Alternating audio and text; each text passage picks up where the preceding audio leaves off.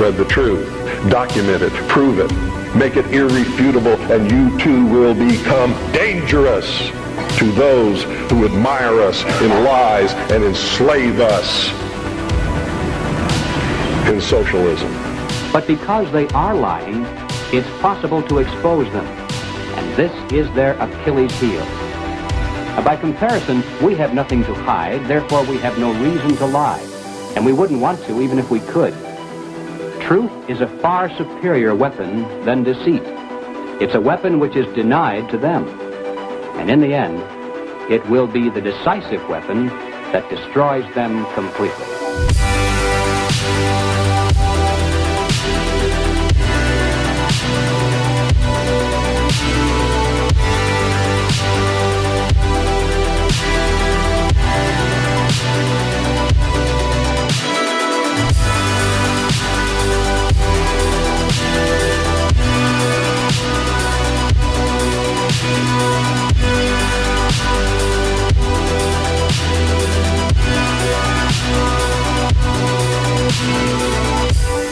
All right, ladies and gentlemen, welcome back. Thank you so much for joining us today here. Another Friday is upon us. Here's Red Ice TV. Good of you to tune in. It was a pleasure having you guys with us. If you're new, redice.tv and redicemembers.com, that's our website. We've got to a number of places today. Odyssey, Rumble, VK. Actually, not live to VK, but we have a VK. We're also going out, of course, on our websites, and you can tune in multiple places, including our Twitter account. So if you're new, there's nowhere we're not, basically. We're even on YouTube. How about that? We actually have a at Red Ice TV returns, if you're insisting watching us on YouTube. We'll see how long that lasts. All right, so we have a great show for you guys lined up here today. We have to talk about the International Criminal Court, the ICC, and their targeting of Putler, or Putin in this case, issuing an arrest warrant for him. We'll get into that a little bit later. I definitely want to talk about some of the, it's just over the top, insane push right now for the transsexual issue, the transgender issue, and the surgeries kind of related to that. The left is basically trying to push back and saying, no, the things that the right are saying happen isn't really happening, and they're trying to gaslight us into that. So we'll show, well, some things we'll show. There's not, there's something you could show, but that we don't want to show. But we'll get to that a little bit later, too. It's absolutely crazy. And then, of course, we have the continued saga of the Silicon Valley Bank and the collapse of that, and just how much diversity and equity and inclusion that they were pushing. And, of course, in this case is a perfect example of going broke after going woke, and we got to kind of continue to push on that, because that's absolutely 100% what happened in this case. All right, so in studio today with us, my guest host today is none other than Professor Kevin McDonald, who joins us live here today. Kevin, thank you so much for coming on. How are you? Good to be here, Henrik. Awesome. St. Patrick's Day. Happy St. Patrick's Day to you. I got my green on. I'm ready to go. And in the beginning, it was like, no, it's a green. You're going to be invisible because we're a green screen. But no, it seems to be working, actually. So awesome. Yes, exactly. Happy St. Paddy's Day, everybody. I have a couple of clips in the beginning we'll play about that. And specifically the situation in Ireland has been exceptionally crazy lately. But there's been actually a decent amount of pushback in Ireland, too. The Irish are organizing against the open borders and the mass immigration, but no, it's insane. So, yes, we'll open with that. Quick mention here as well before we begin. If you do want to join us today, guys, entropystream.live/RedIceTV. That's the Super Chat option over on Entropy. But Rumble and Odyssey is open as well. I'll keep an eye on that throughout the stream here as well. We'll read your Super Chats on the air, as it were. But yeah, so let me play this. I guess I have two clips on the Irish situation, and also the kind of in commemoration of St. Paddy's Day here.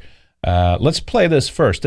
I think this is Tommy Robinson's production. Actually, check out this a little sample, I guess, of a film he has upcoming.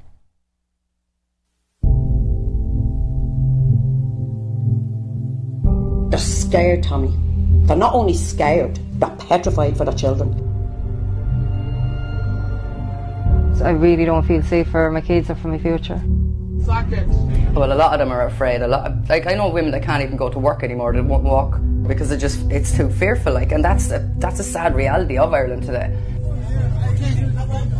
Yeah, I was attacked last year. You was? I was, in town. I have 2 rapes by males, one in a local pub and one in this car park. Another one. They're literally grabbing you on the street. If they look at you and they like you, they're having you. Like all the attacks I know that have happened to friends of mine in town, nobody has been arrested. Why did you think it acceptable that you wanted to rape a 14-year-old child? I had been sexually assaulted while I was completely out cold. It just terrified me and it traumatised me. Like, I have PTSD, I have to deal with that. What are you saying to me, my sister? What did you say to her?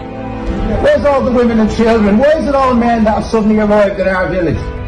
There's millions of men coming in. Where are all the women? I live here. I want to know where you came from and why you are here. If it keeps going on the way it is, our town won't be recognisable. It's gonna be your kids next. It could be your mother next. It could be your niece next. And you that allow this shit. We're not going to sit back and allow this. This is our children's future. We're fighting for. All for one and Ireland. Ireland for the Irish.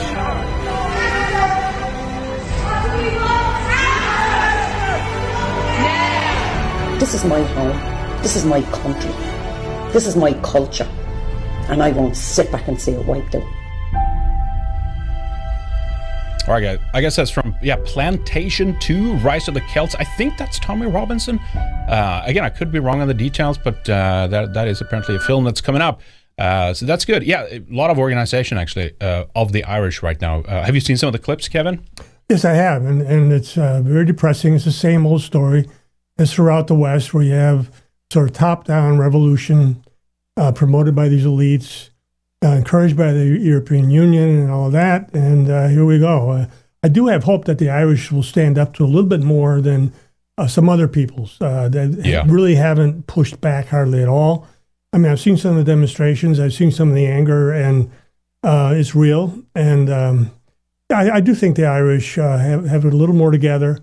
They've had a close-knit society. They've been persecuted for hundreds of years, really, under the British. And they don't want to do this again now under this, what is really a foreign an elite that is totally in this globalist thing that wants to just eradicate borders and everything, and nations and the whole thing. I mean, look at Peter Sutherland, right? One of the big globalists that Ireland had that helped to bring them to this point. And then you have the whole U2 thing, right? Bono, his organization's Campaign One. We played clips countless times with the. What is it? Jamie? No, not Jamie Dimon. I always forget his name. He's an activist there. Yeah, Jamie Dimon from. The One campaign, is that him, or am I thinking? No, I'm thinking of a different. You're thinking of the banker. That's right. No, I'm mixing him up. I'll see if I can pull it up later. But that's another guy. He was sitting at the Irish, like in the Irish Parliament. Well, we played the clip a number of times, so people might have seen it. But like talking about how what a close relationship Ireland, Europe in the extension, Europe and Africa is going to have in the future, and how we. Genetically, or what was his saying? Yeah, we're senescent. We're demographically dead, so we need their youthful energy. And he's lobbying for them to just accept and open the borders to all these Africans and stuff, right? So there's people like that, and so let's play this clip also, because Tommy Robinson does some good stuff, and that's why I play that clip. But then at the same time, he's also very actively concerned. I think that if he's like a little policeman sometimes, right? If nationalistic groups get a little bit too nationalistic, then he's there to kind of police them, right?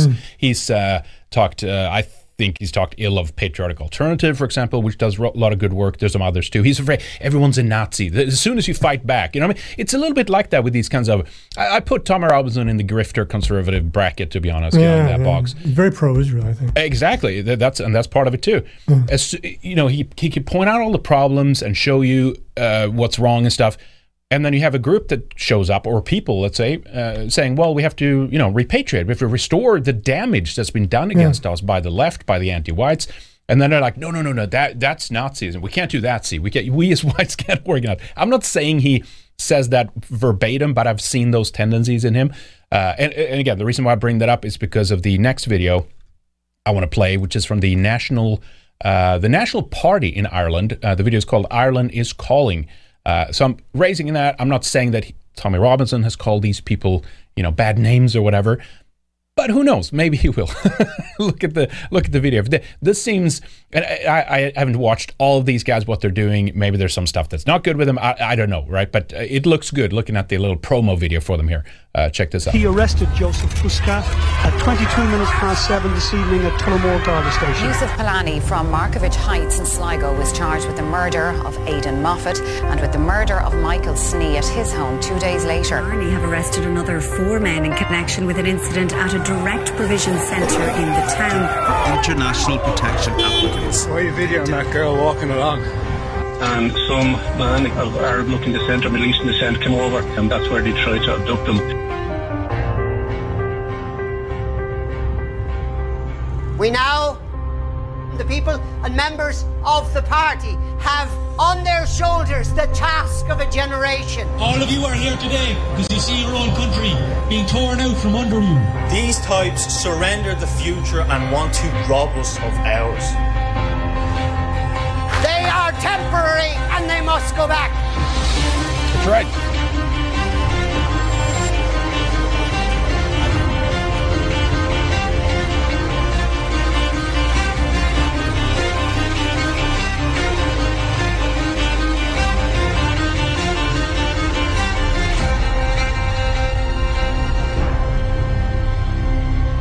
We are, in the National Party, the only alternative left. We are the vanguard of Irish nationalism, and that's where our mandate comes from.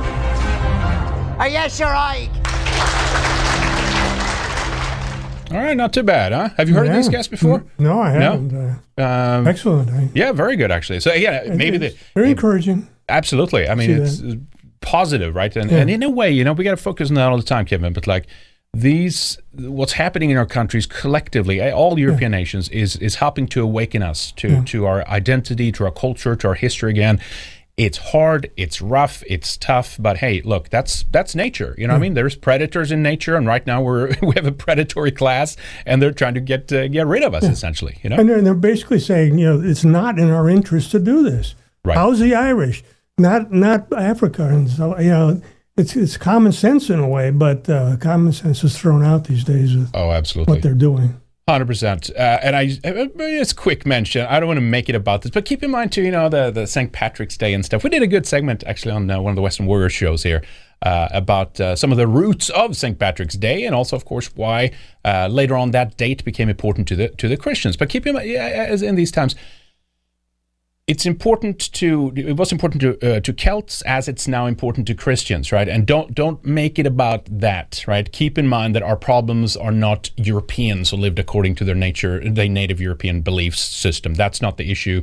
The issue here is those who have invaded our countries and those who allowed this invasion to happen, and those who have propagandized us into thinking that if we as Europeans don't unite together and looking, at least for now, past belief systems or lack thereof, or gods or God or whatever you think. If we don't do that, I don't think we're going to make it. I think we have to band together and focus on this one singular purpose of restoring our countries and restoring the demographic future. Then we can argue about that later. That's all I want to mention about that. And that clip, that it's not like they're hating on these immigrants. They're just saying they're not in our interest. And what are they doing here? We didn't vote on this. And it's typical throughout the West. It's always top down. It was never voted on. No, never. I think they're too scared to have some kind of referendum on this. No. Can you imagine the numbers they would get, right? It's incredible. All right, so that's our little positive message here today, also about St. Paddy's Day. So happy St. Patrick's Day, everybody. Let me take a couple of these here over on Entropy. Where are we? Here we are. Billy Biz. Thank you, Billy Biz. Appreciate that. Our cannabis has got to catapult the Idaho rhinos pushing illegal alien amnesty. Yes, and I have the article ready to go here, actually. Do you see this one? Because that's the state we're in right now. That the Idaho Republicans are pleading with Biden to flood U.S. labor markets with more foreign workers and approve amnesty. I hadn't seen that. It's another black bill, but it's like, really? Is this it? And so the names here, it's a resolution that was authored by State Senator Jim Guthrie, a Republican, co-sponsored by State Senator Treg Berndt, another Republican, and Linda Hartigan and Chuck Winder. I'm not too familiar with all these people, but yes, I agree, Billy Biz. They got to go if they're pushing this kind of stuff, right? It's like, do you have any option, Kevin? It's like the left want to do this, the Democrats want to do this, and then the few like conservatives, they're there that, oh no, we need to think about the businesses. You see, like the one thing we can do for the economy right now is to open the borders and let in all these foreign workers to drive down the price of wages, right?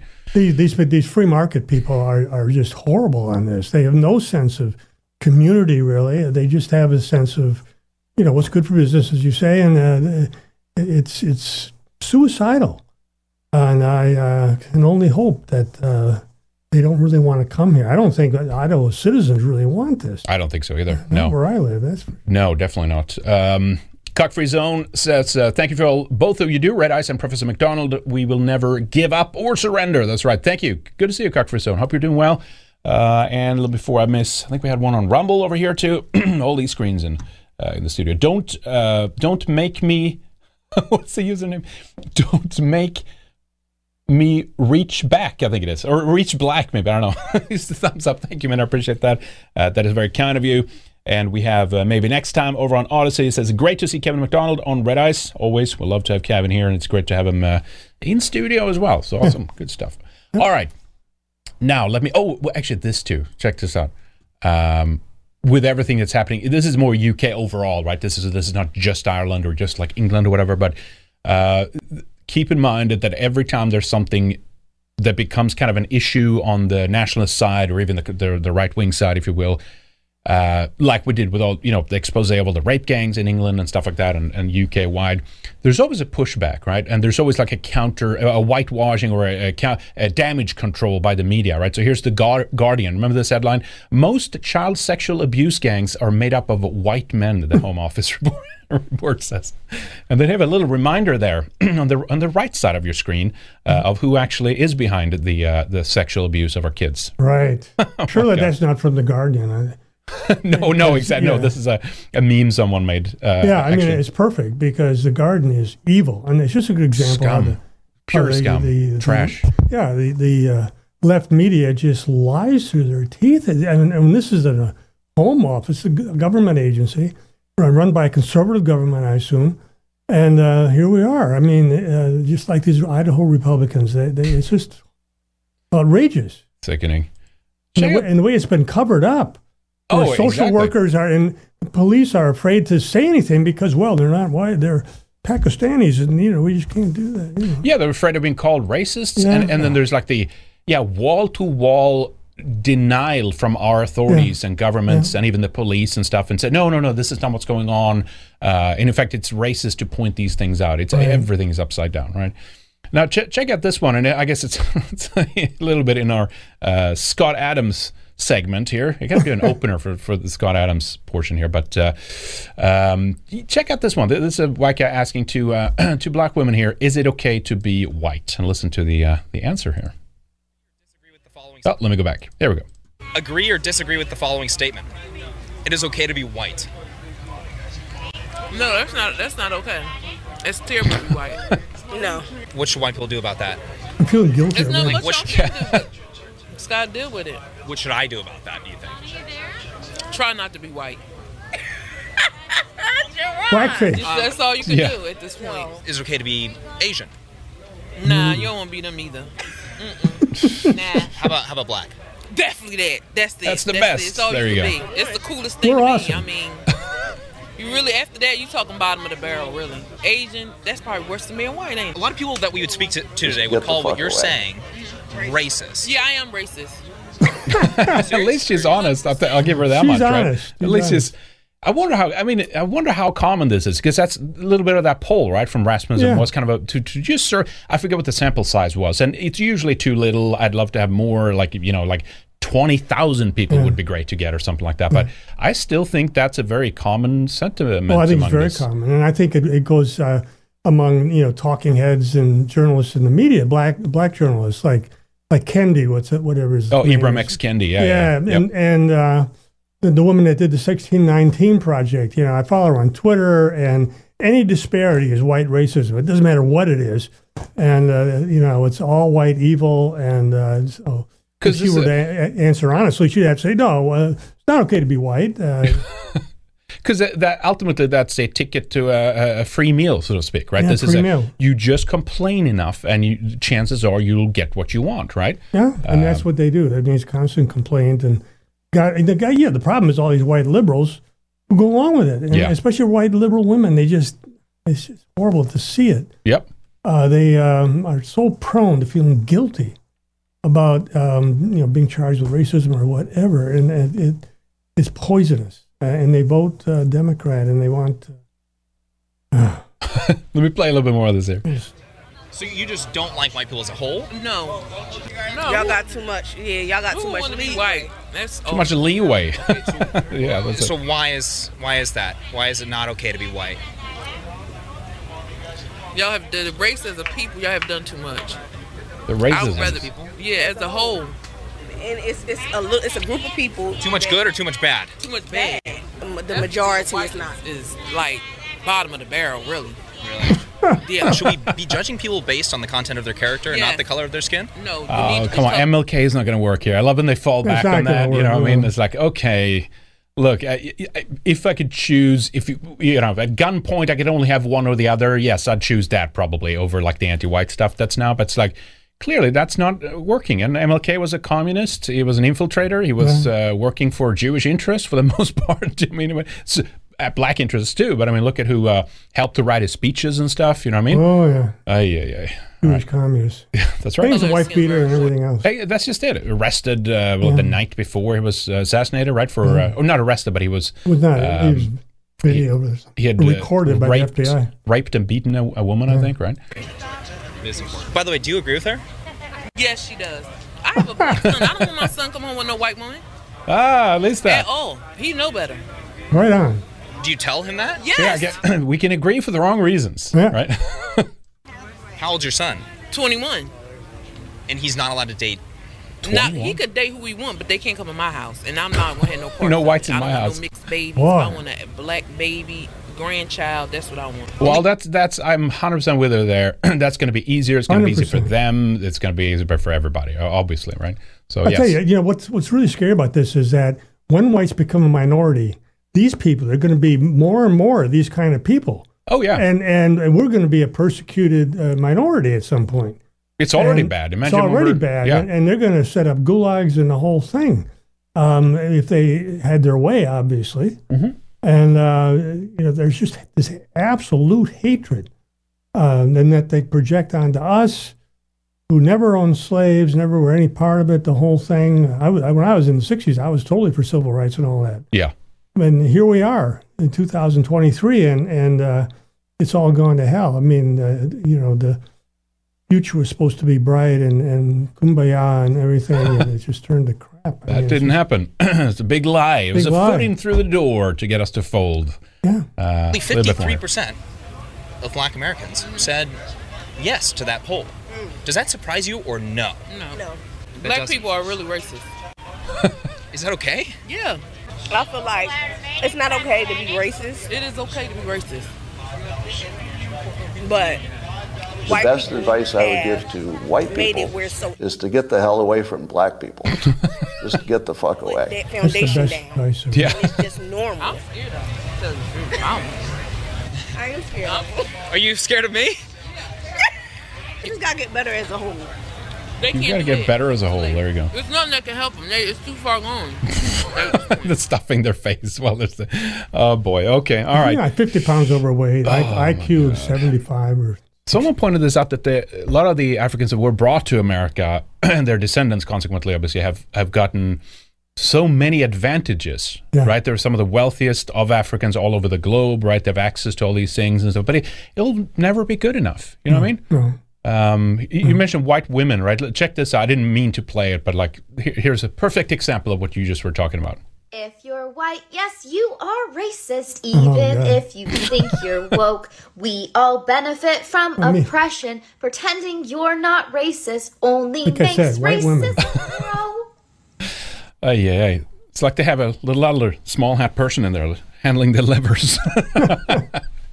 Oh boy. Yep, there you go. That's it. All right. Let me take it. We have the thing on Actual Observer right now with this Jane Elliott Who's that's right. Pioneer in this stuff. And what was it? The brown eyes versus blue eyes? Yeah, something like that. Separate them, and the blue eyes get oppressed by brown. And the whole thing is as if it's reversing all. She was in an all-white school in Iowa. It's just this was years and years ago. She became a star. Decades ago. Yeah, I been remember. on all the big talk shows and the whole thing. Absolutely, it was like and the people that were experiencing that was like some trauma for them. Remember, they were like psychologically damaged after that and stuff, and horrible. President Bunga over on Entropy says, "Is K-Mac in the studio?" Yes. Also, I sent you an email. Spring is finally upon us. A white Western spring. There you go. Thank you, President Bunga. I'll check your email. Good to see you. Yep, K-Mac is with us in the studio today.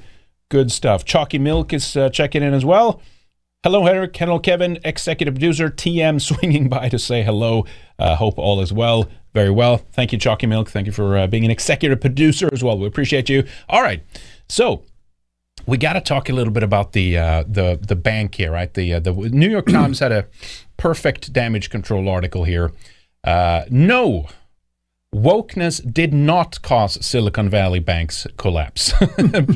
Blaming workplace diversity or environmentally and socially conscious investments for the firm's downfall signals a quote here, complete lack of understanding of how banks work, one expert said. Well, okay, let me say this.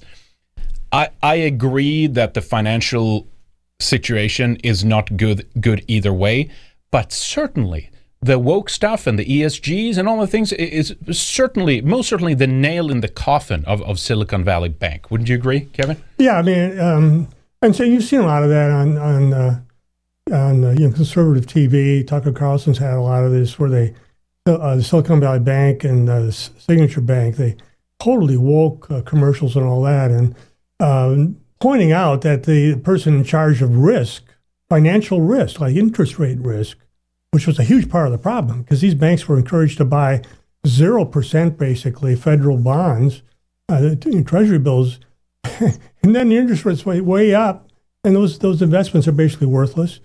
and the fact is that they did.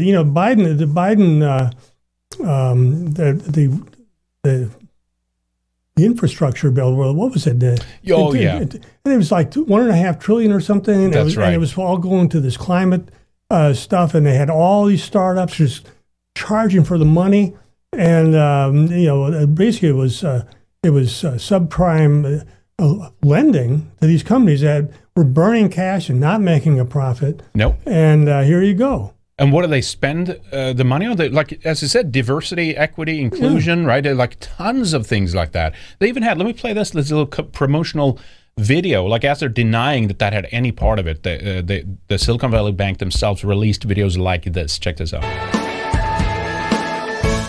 I think what really sets us apart when we think about diversity, equity, and inclusion at SVB is our culture and our united desire to lead with empathy, to listen without judgment, and to really try and put ourselves in the shoes of others. The result of that is a place to work where... maybe depositors. Have you thought about that? Maybe having their money in their bank accounts. Have you thought about that? Coming to an airline near you. Was that? Coming to an airline near you exactly. For pilots. Oh, my God. When you come to work or when you join a Zoom call, but one where you can bring as much as yourself to work as you really want to. Speaking from my personal experiences of joining SVB, I think it's the people and the culture that there is here. Everyone's been really friendly, approachable about being open, and it's made it really easy to be comfortable being my true self here. So we proactively make it our mission at SVB to ensure that our clients, employees, and partners feel... And there she is, by the way, the head of risk management. Yep. Listened to, and that their voices matter. So from funding underrepresented entrepreneurs, having multiple employee resource That's a good groups, investment. That turned out great, didn't it? Not be prouder of working for a company like SVB. It is all in what we do throughout the year, the space that we hold throughout the year for all of these groups, for everyone that feels that they have a space in one of these ERGs, and talking about it all the time, not just for Pride Month, not just for all the time talking any other about kind it. of day related. It's about Obsession how we is good. support each Yes. other all the time, and I think we do that well. We've been having some... maybe if you focused a little bit more on the banking aspect, I don't know, call me crazy, but maybe that would be a little bit better for your customers. Incredibly enlightening and powerful discussions around DEI topics where individuals have shared some really personal stories. I think that says a lot about the courage of those individuals and the types of people that work here. But I think it also says a lot about... Oh, I'm sorry. Let me go back there. SVB. Firstly, that platform even exists, but also the fact that those individuals feel comfortable opening up and being vulnerable, and they are getting met with support and respect and love, quite frankly. And I think that is incredibly special. All right, there it is, folks. If someone disagrees with that, we're going to hate on them and make them lose their job, fire them, and the whole thing. I mean, it's perfect, though. The headlines write themselves for this kind of stuff, yeah, right? But, it's just... but the damage control on this, USA Today, New York Times, Wall Street Journal, it's like, was it too woke? Or Republicans blame that, all the ESG programs and environmental issues and diversity, equity, inclusion for the reason. And again, it's like, you linked up the Wall Street Journal. What was their take on that? Did you see their take on this? Yeah, that's the one I was sort of referring to there, where she emphasizes that all the money that the Biden administration has sunk into green tech startups, that aren't making any money, they're burning through cash like crazy, and also, this is a big part of inflation. And now, Janet Yellen will deny that, but whenever you pour that many $1 trillion into the economy, you're going to have inflation, and a lot of economists do believe that that this is a part of the cause. So then inflation goes up. Then they have to raise interest rates, and then it screws up the banking system because of the disparity between those low interest bonds and that they encourage them to buy, and now how little they're worth since interest rates have gone up. It's a spiral here, and it's just a great example. I mean, all those companies that as long as you're a green company, here's some money. That's basically what it is. Exactly, right. And it was, even the COVID stuff, I'm looking for the screenshot here of this, but the amount of dollars that have been printed just over the last 2 years there, especially over the pandemic, and then you had the what are they calling,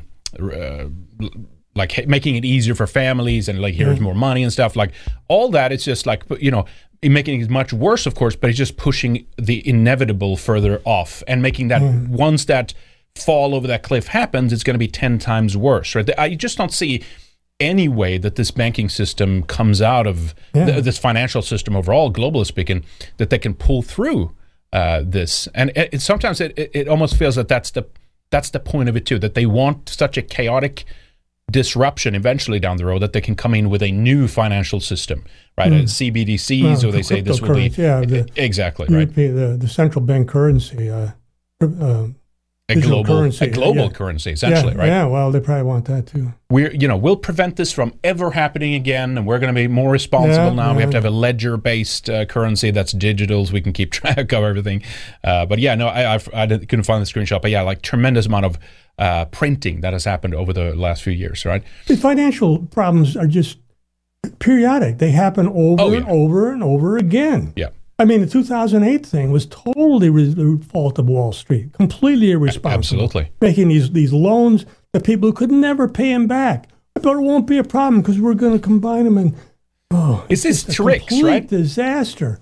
And you had all these high-level financial people with, math degrees. Now, this will work. They get Nobel Prizes for this stuff, right? Yeah. They find a way of making it so confusing that no one knows what's in or out anymore. Here we're quantitative easing. Here's fractional reserve banking. We're buying back loans and we're buying them, bundle them with secure loans. And, it's just muddying the waters that no one, but somehow, almost like a magic trick, they invent new money out of this by moving the numbers around, essentially, and then they get the Nobel Prize in an economic Nobel Prize, and oh my God, look at how much money they've generated. But again, my point is, at the end of the day, that is not going to work. It's sooner we're going to hit the wall, and no one will have faith in this system anymore, and then it will be over. I'm concerned, we're going to really suffer for this. That the dollar is going to suffer. The whole American financial hegemony, which is good for us in a lot of ways, it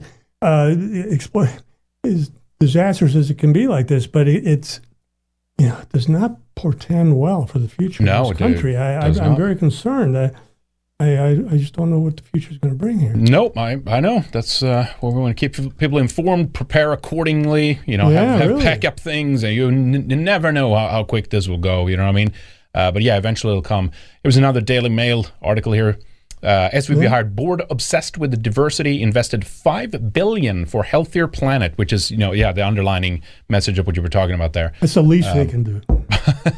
And held month-long Pride celebration, but had no chief risk officer for 8 months last year. They paid out bonuses to themselves. They put, how many millions was it again, to BLM causes? This is like right before they collapsed. It's almost like they knew that this was going to happen. And they're like, let's help our lefty friends and anti-white friends as much as possible before it collapses. And they paid bonuses to their employees. And the CEO took like several $1 million out of the stock before it collapsed. I mean, what was it? Did you see the Israel thing that they had let's see, I think this is the story here. Tel Aviv shares drop as SVB failure triggers cash flow concerns for Israeli startups. There's an Israeli connection here too. I bet, yeah. Israel's two largest banks, Bank Leumi and Bank Hapolim, set up a situation room that has been operating around the clock to help firms transfer their money from SVB before it was seized to accounts in Israel. Over the past few days, teams at LumiTech, the high-tech banking arm of Bank Leumi, have been able to help their Israeli clients transferring about $1 billion to Israel, the bank said. Interesting. I hadn't known that. Yep. So they got in there before it collapsed and got some of the money out. Will there be any kind of, I don't know, maybe this is not insider trading, charges, but it's obviously the they're trading on information that was not public. Exactly, acting on that, knowing that will go downhill. It's absolutely incredible. Okay, so anyway, there was a headline here, because for a while there, Credit Suisse was dragged into this. It looked like this problem was going to spread to European banks and things like that too.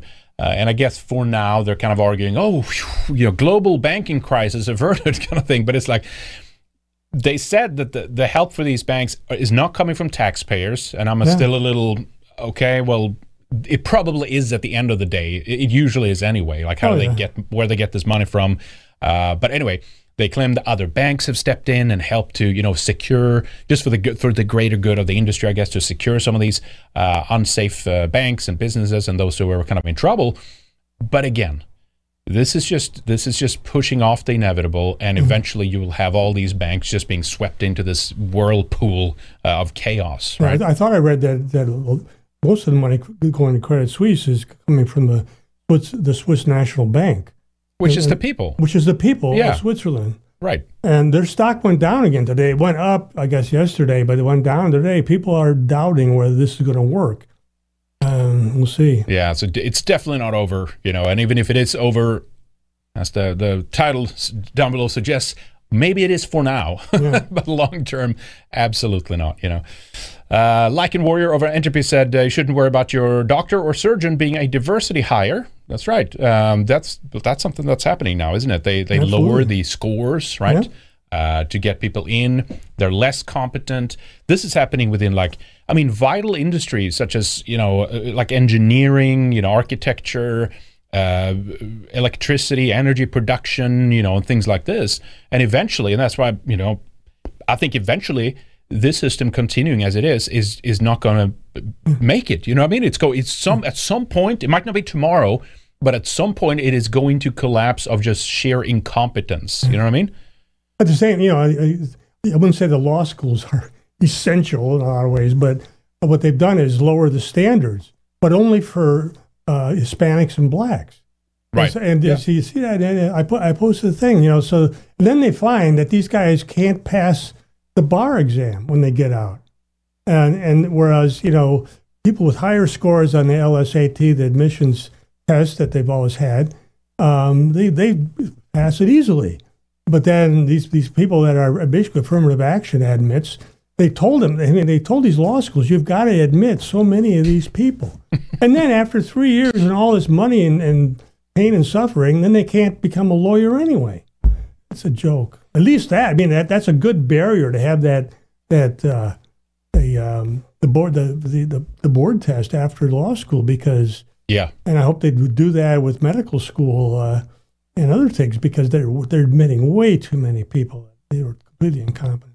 Yeah, this is unrelated in a way, but did you see that the ChatGPT OpenAI bot is now actually passing like medical exam tests and essay? I forget what the exact was. It was scoring like in the 80 to 90th percentile of humans. You could see how something like this will, like, they'll try to make up. Do you know what I'm saying here? Like, no, it's fine. We can still have the diversity thing. We'll have an artificial intelligence solving doing the work for these people, essentially. I'm not saying this is the plan, but I'm saying you could see how this would be like a logical extension of some of the stuff that's been in the news recently, Yeah. Absolutely. All right, so let's switch topic a little bit here. This was a kind of an interesting, it's still within the, I guess, partially financial sector here. The ADL, they had a tweet thread here recently about CPAC. They were concerned with, of course, the bigot that was rife with bigotry at CPAC. They highlighted a couple of people, and of course Trump they highlighted as well. They can just not leave this guy alone. They said this: former President Trump also delivered remarks that were in character but still dangerous. His claims about expelling warmongers, driving out globalists, casting out communists, and throwing off those who hate our country echoes classic anti-Semitic rhetoric. That's quite the fact that they want to take this upon their shoulders and claim all these, like, so you're saying, wait a minute, you're saying warmongers, globalists, communists? Yes. What's the basis of all that? Where does it come from?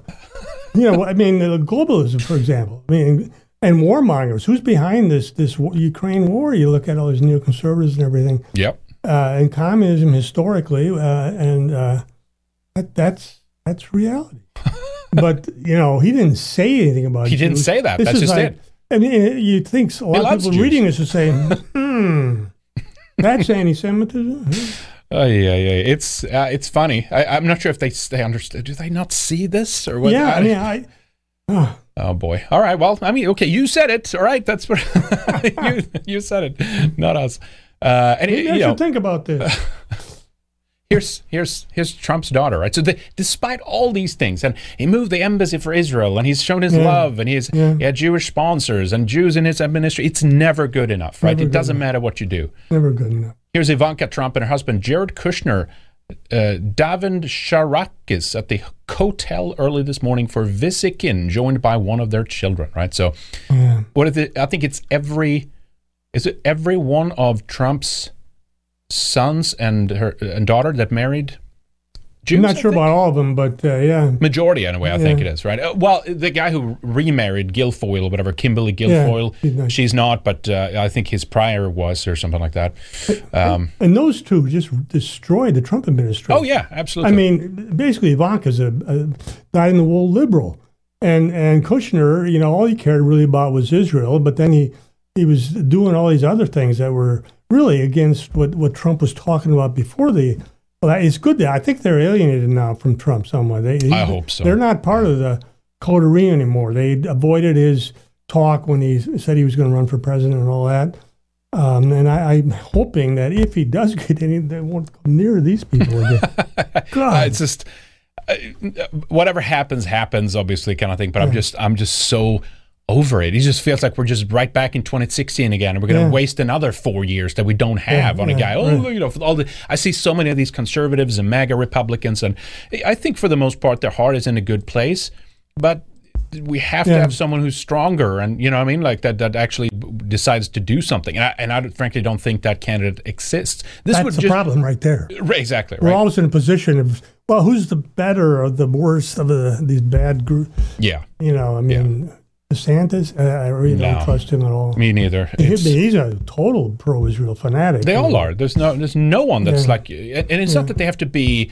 They don't have to build it around that, but at least just care. Don't just ignored that and focused on America and European Americans and those who built this country, and we just cannot get that. So I just feel it's another waste of energy and time and getting their hopes up, that this time he'll fix it. He had a chance, and he could have done something. I think genuinely.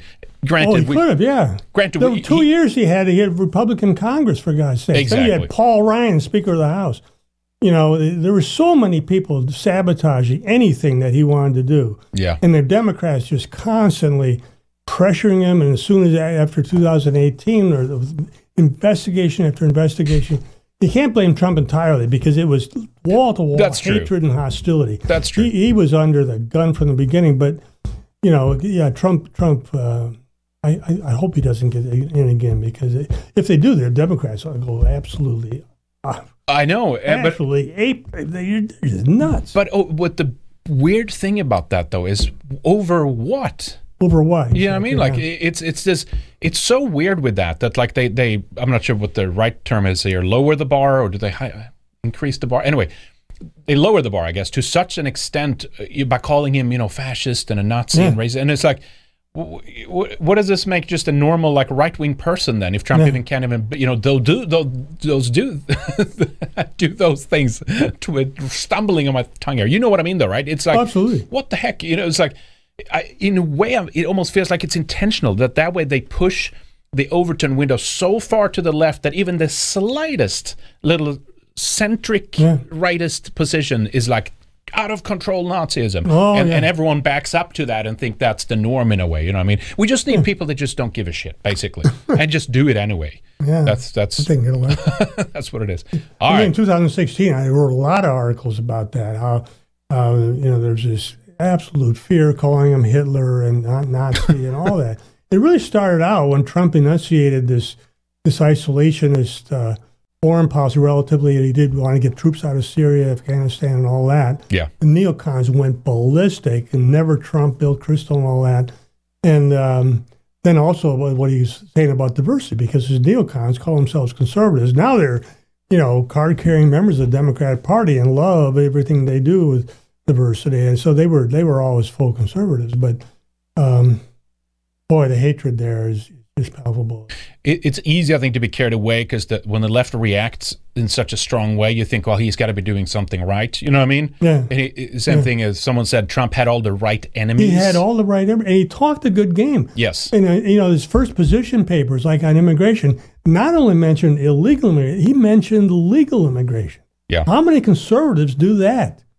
Very, very, very few. Yeah. I mean, it's easy to attack illegal immigration. It's illegal. But, we're a nation of immigrants. You can't quarrel with that. No. I don't know. That ship sailed. It was fun for a little bit. But no. Yeah. I was hopeful in 2016. Sure. I mean, you gave him a chance at least. Let's see what happened. No, another one that failed. No, we got was a tax cut from Paul Ryan. Basically, that's right. For rich people. So this one, I'm not sure if you have any comments on this. Wait a minute. This one, Washington Times. Let me show this one first before I play the Holocaust School Board meeting. That's a funny one. Jews most favorable viewed religious group in the U.S. Pew study says. Did you hear about this? I hadn't heard that. I'm not sure what surprised. Drives it. Judaism is the most favorable viewed religion in the United States, according to not Christianity. Isn't that kind of weird? Is that because there's maybe so many leftists then that don't like? I don't know. According to a Pew Research study, despite a rise, of course, here we go, in anti-Semitic incidents across the country, Jews scored a net plus 28 rating in the analysis released Wednesday. The study also found that Americans generally view Roman Catholics and mainline Protestants favorably, but tend to view Muslims, atheists, and members of the Church of Jesus Christ of Latter-day Saints, commonly known as Mormons, negatively. There you go. And so many of these... What about Osatru? These evangelicals are just nuts about Jews. I mean, I posted this saying, have you seen these commercials on Fox, where you had these Jewish charities? Oh, yeah, the Fellowship of Christians for Israel. Yeah, yeah. That's Fellowship of the Christians and Jews or something. And, I have a clip they're just there. Rolling in money. It's a Jewish organization. And, she gives a big check, $25,000 to the IDF, the Israel Defense Forces.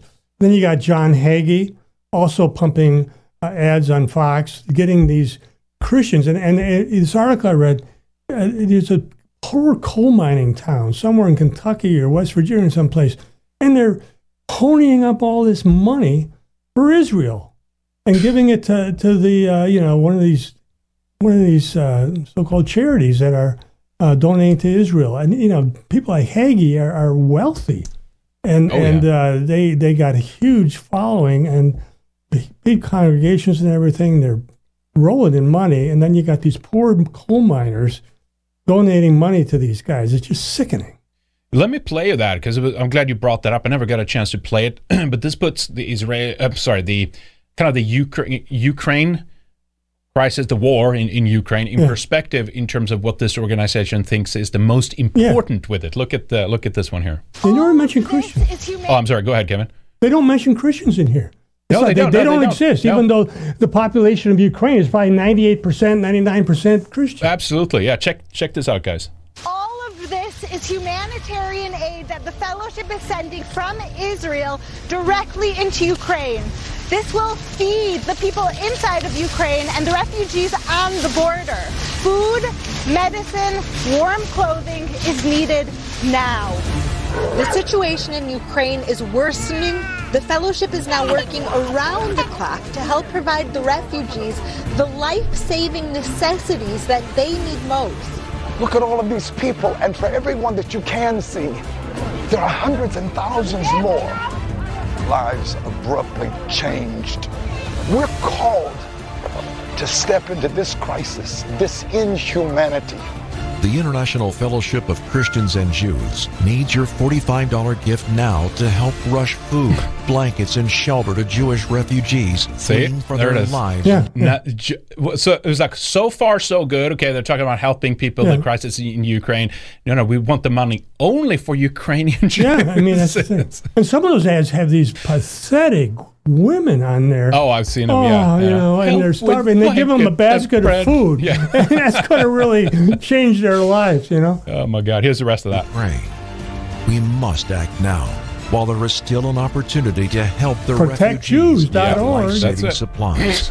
Right now, we can bring plane loads of humanitarian aid to these Jewish refugees, but we don't know how much time we have. Clothing that's warm, medicine like insulin, and food, canned goods. This is one plane. Yeah. Praise God. To think that Christians actually donate to this. I know, what a waste. It's just An emergency gift of $45 helps rush food, blankets, and shelter. Call the toll-free number on your screen or go online now.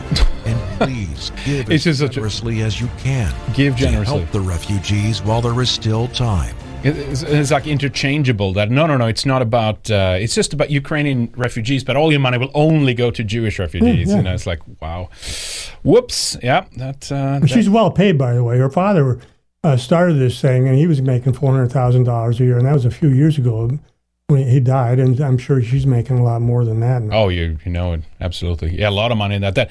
These groups, they always only have to donate, what is it, like 10% or something to the actual share. Maybe it's slightly more, but it's a big racket, Okay.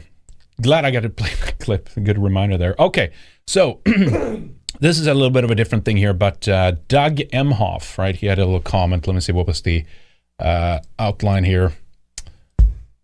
Yes, Doug Emhoff says the hate that led to the Holocaust is interconnected to the hate in America that you see going on at school board meetings. Let me play this. So basically, we have the crossover here between the Holocaust and the school board meeting. That's this is completely logical and reasonable. Let's play this. To talk about how we can combat hate and anti-Semitism.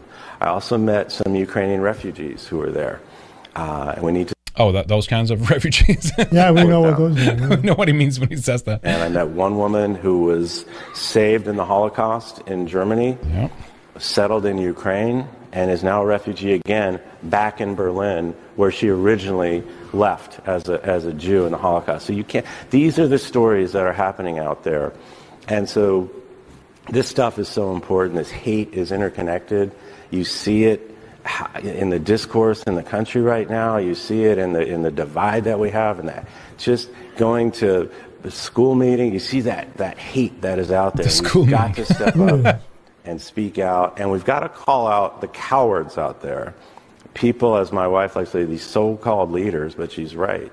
Because you can't be in leadership if you're not going to lead. All right, that's the clip. So, yeah, obviously, I forgot to mention Doug Emhoff. He's the second gentleman, they call him, right? Kamala Harris's husband.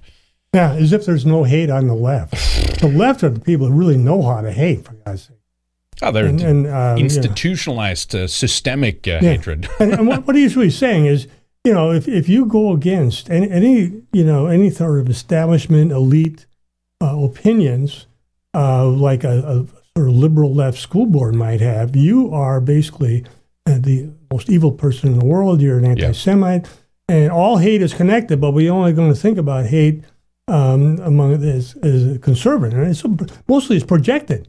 I mean, where is it? Where's the hate? Where you're complaining about? Well, my daughter has to go to transgender bathrooms and deal with biological males and all that, or compete against biological males in a swim team. That's not hate. It's loving your daughter. That's life-saving. Yeah.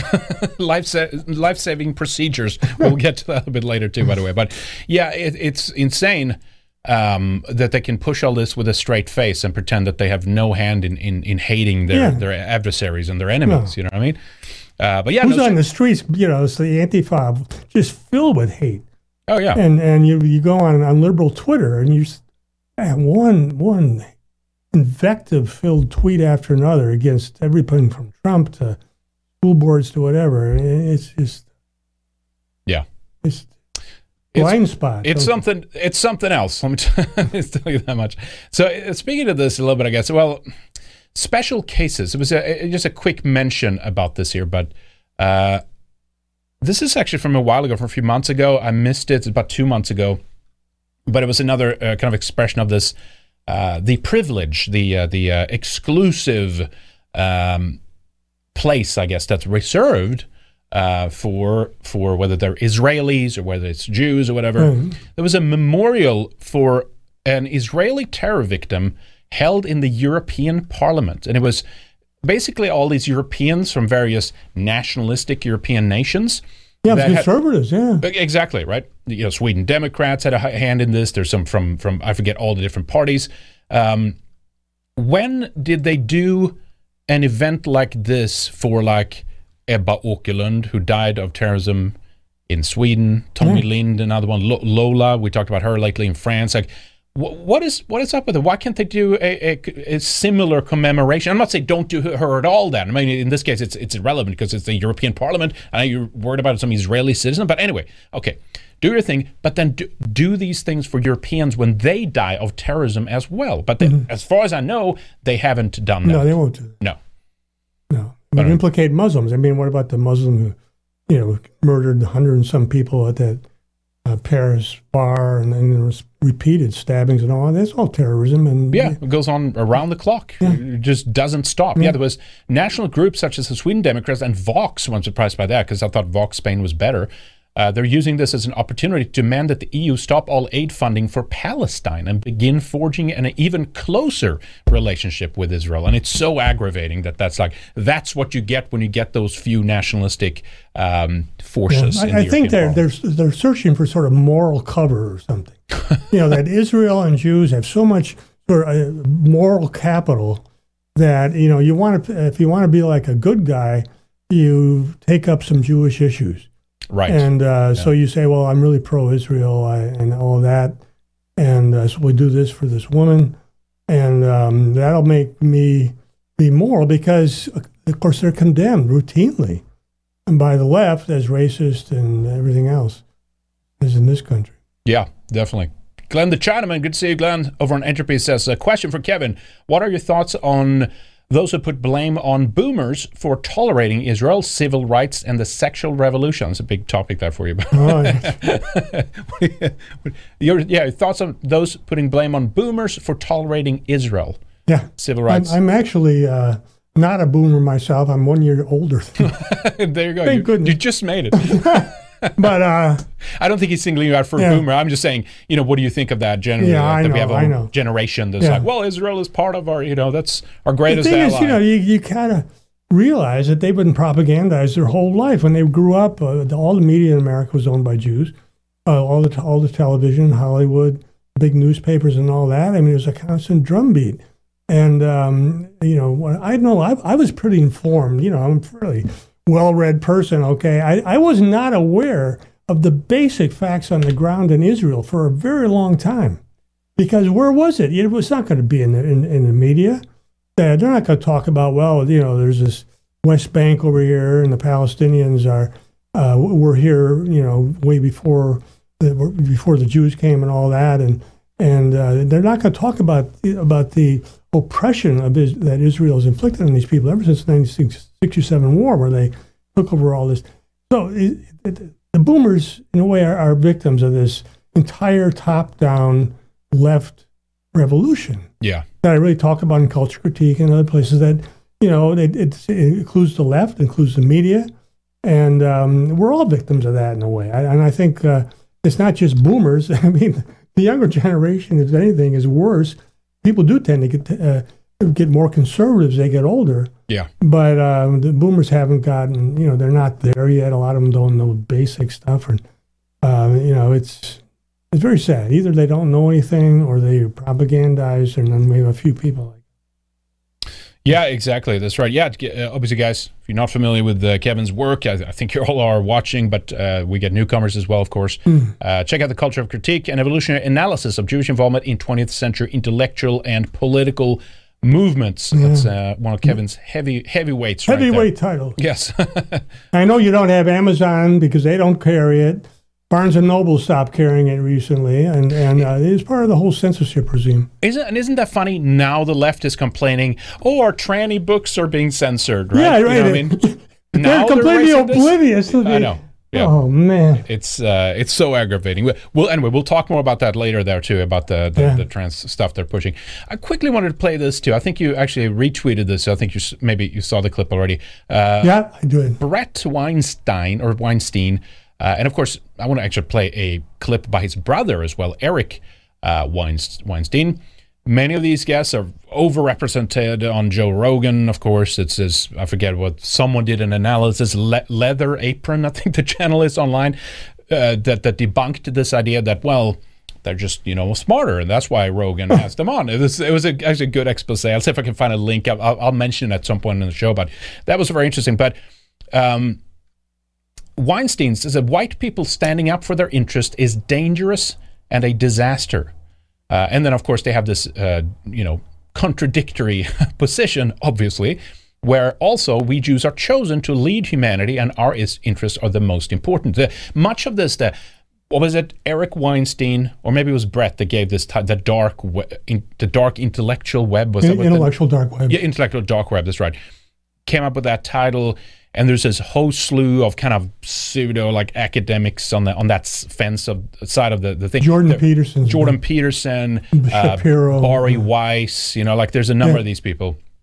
And sure, on some things against the total insanity of the left, they're decent. They do some decent comments. But then they have this thing where, as soon as I kind of opened with, as soon as we offer solutions, then we're like, okay. The borders were open, Hart-Celler, similar things in European nations. We're being displaced, replaced. They're hunting us. They're going after us. There's violence in the street driven by rhetoric in the media. Well, what do we do against? Should we just? They have this position that they just fold, and we can't do anything against that because that will be bad and Nazi-like. That's kind of the position many of them take. Yeah, it's dangerous if you can't organize as white people. Dangerous to who? Exactly, and I mean, so you can kind of conclude that their position is not really against the left.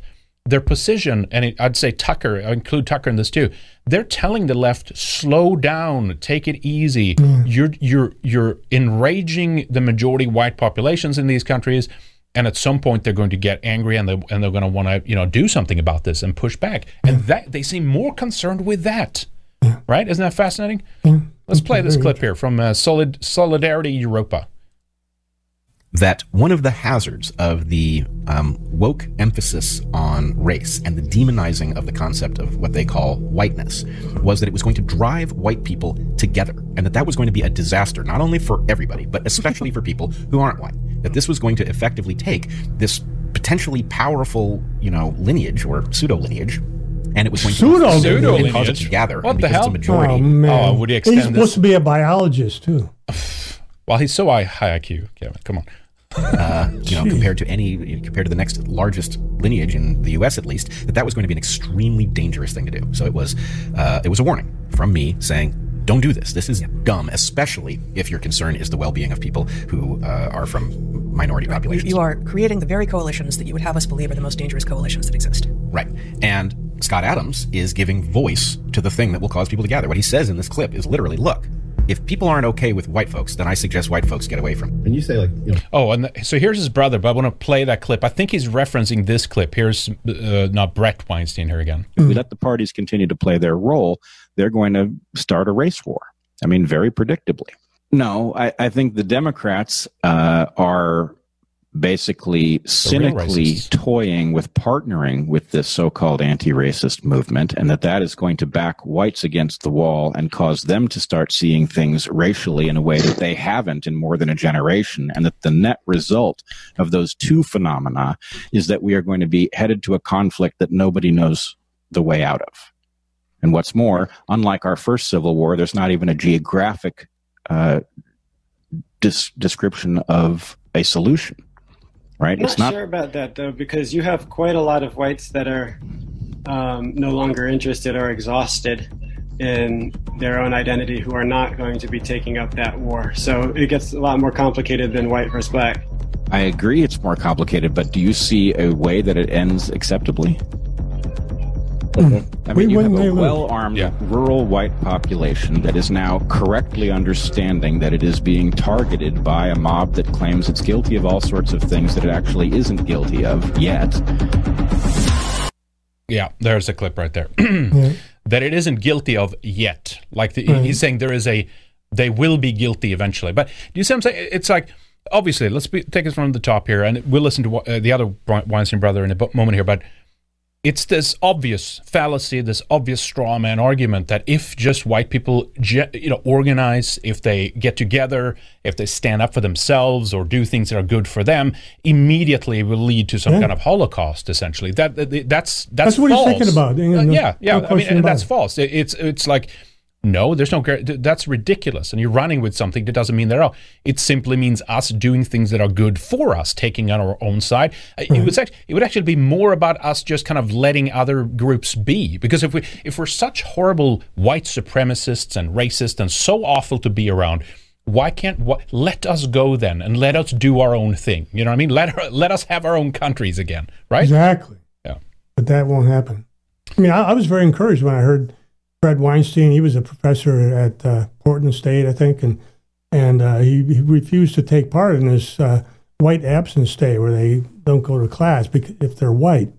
And that's interesting, But then you see this, and he's basically a Jewish, very strongly identified Jew, and sees this as bad for Jews. And that's his whole orientation. Yeah, is it good for the Jews? And that's typical, just so typical of Jews. So. And they can't extend that then to white people. Say no, they can't say that. What's good for us then, or they just doesn't even dawn on them, or again they're willfully ignorant of that issue and just say, well, that's again maybe they.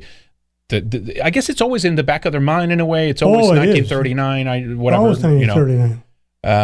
So here's a brother here. This is an interesting clip that I wanted to play anyway, but it's actually part of the end of this first clip we watched here.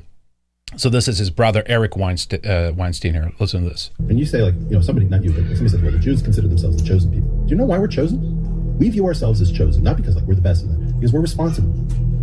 We believe that we are responsible for this planet, and we Jews, Edward Teller and Stanislav Ulam, both Jews, unleashed the power of the sun on the planet, which is dooming us to a very bad end. And I believe that we are chosen in the sense that it's our responsibility, not our privilege, not our this, not our that, not that we're on top, but it's our responsibility to shepherd the birth of the human race.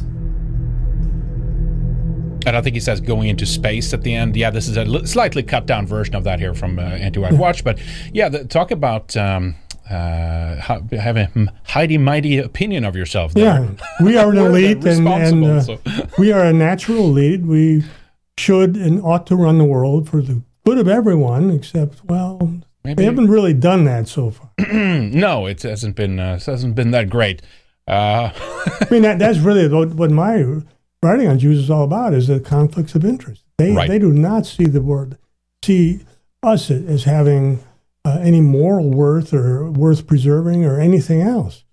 And that's the problem. And that's the thing about this chosenness. It's always meant, different ethic for their group as opposed to the outside. That you could steal from non-Jews, but you can't steal from Jews, and that sort of thing. And that's steeped in like some of the religious literature as well. Oh, absolutely. It's part of the Talmud. It's part of the Bible. Slavery is a great example. I mean, as if Jews act as if only white people. Come on, the Jews were the great slave traders of the ancient world. Yeah, and there's a lot of writing about slavery in Jewish religious law. Yeah, but there's a big difference between a Jewish slave versus a non-Jewish slave as for how they're treated and all that. So there's nothing wrong with slavery in Jewish. It's ethics. Just who is done against that's potentially wrong. Yeah, exactly.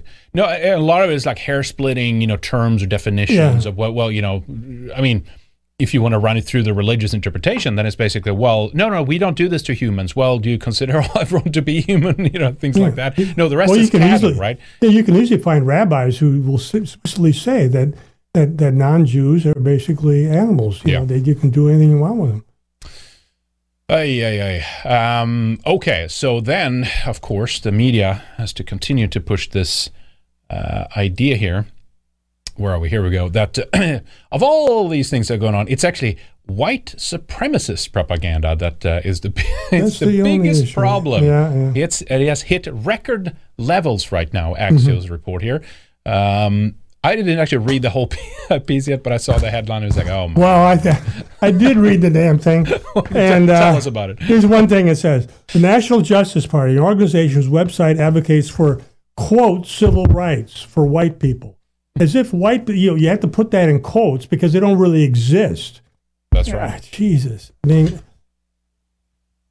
that's their attitude. I mean, the white people don't really have civil rights for white people. Come on. What does that mean? Yeah. What does that mean?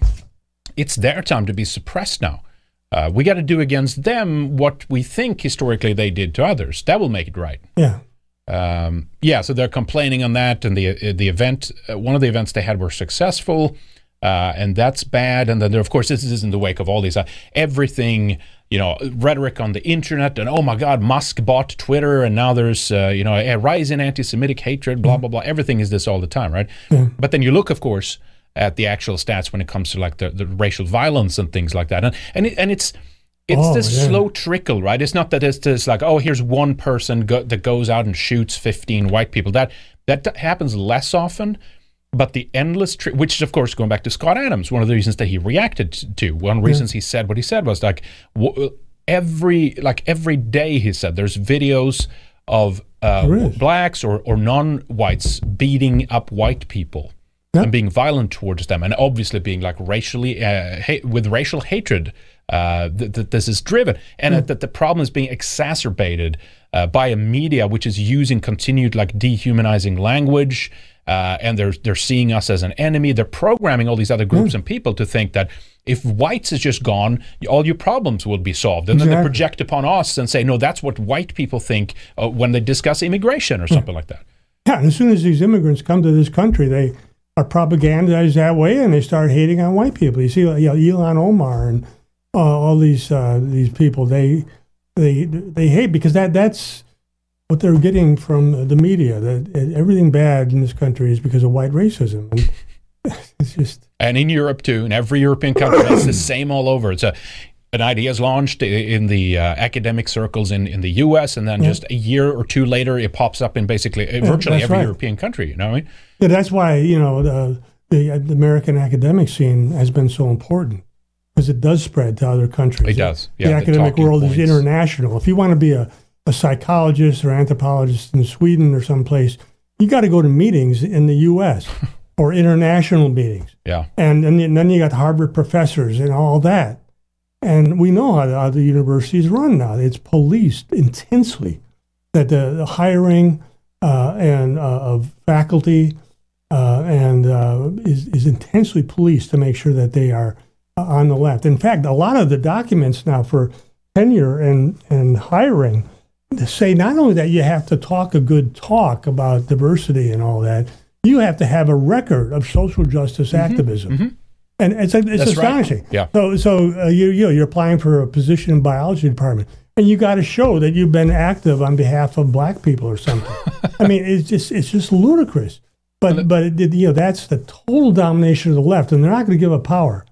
And then it says, well, no one is forcing you. All this is voluntary. No one is forcing you. And then it's like, well, that's your only chance to get a job, to bow down to the same you got to do it. And that's the DEI agenda. That's even the ESG agenda ties into that. Universities have that now, just like corporations do. Absolutely. What have you done for diversity? As you said, show me your record. Show me you've been a good boy or a good gal, and bend your knee to our agenda, right? That's what it's all. Oh, wow. Yeah, it's... Obey.